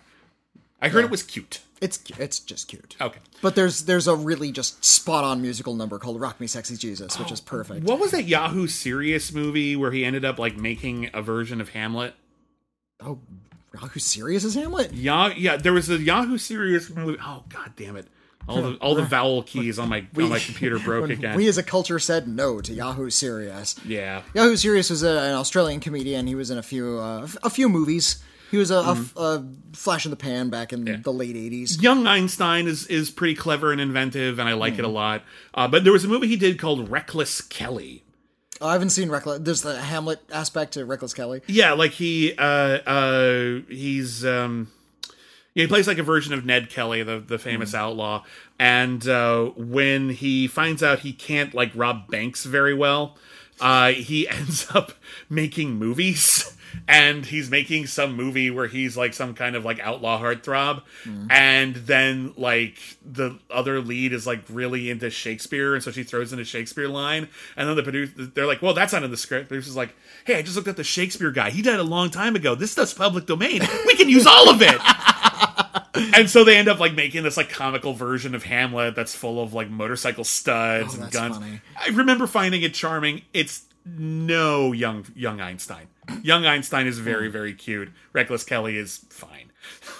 That's about as far as I go. I never saw Mr. Accident. I have no idea if that one's good. No, nobody saw it. Okay. Mr. Accident, no, like it opened to empty theaters. Yahoo Serious didn't even see a final cut of it, and it was passed from like 8 editors, so nobody's seen a full version of Mr. Accident. It's about a plan to market eggs laced with nicotine. That's sold. the plot. It's on YouTube, I'm sure. Anyway, so that's... And on Yahoo Serious, we end the Iron List. Only at the critically acclaimed network. We can go skip straight from the Bard into Yahoo Serious. One of these days, I would love it. This episode's too long. Probably shouldn't do it here. But I would love it if someone, I don't have the time, if someone could just list all of the movies and TV shows we randomly reference while we're trying to stay focused on other things. Because this is supposed to be a Shakespeare thing, and we ended up going everywhere. Yeah. It's kind of what we do. I'm just curious how many it actually is. That we explicitly reference besides the actual movies on this list. I'd be very curious. But anyway, that's the Iron List. Thank you everybody for listening. Thank you to all of our patrons who, of course, not only picked this episode, but are sponsoring this episode. This podcast and all of the other podcasts that we make would not be possible without our patrons. If you want to become a patron, if you're not already, go to patreon.com/critically acclaimed network. We'll have a new poll up for an Iron List for October pretty soon. We need to talk about what's going to be on that poll. But we also have polls that decide future episodes of Canceled Too Soon, Critically Acclaimed, where you can just pick our streaming club movie every single week, etc., etc., etc. We have a ton of exclusive content. We have podcasts dedicated to Star Trek, Batman, Disney, the Academy Awards. We have a commentary track that we drop every single month. We have a ton of exclusive content over there, and we just want to say thank you to everybody who not only sponsors it but is enjoying it. Thank you. We love getting your feedback, and we hope you enjoy what we do. And if you want to talk about this episode or anything else, you can always email us, letters@criticallyacclaimed.net. Let us know if there's a particularly good Shakespeare adaptation that you think we missed, or perhaps we're too unkind to. We might read your email in an upcoming episode of We've Got Mail. We also have a Twitter. We are at Critic Acclaim. I am at William Bibiani. I am at Whitney Seibold. And that's it for us. Parting is such sweet sorrow. The rest is silence.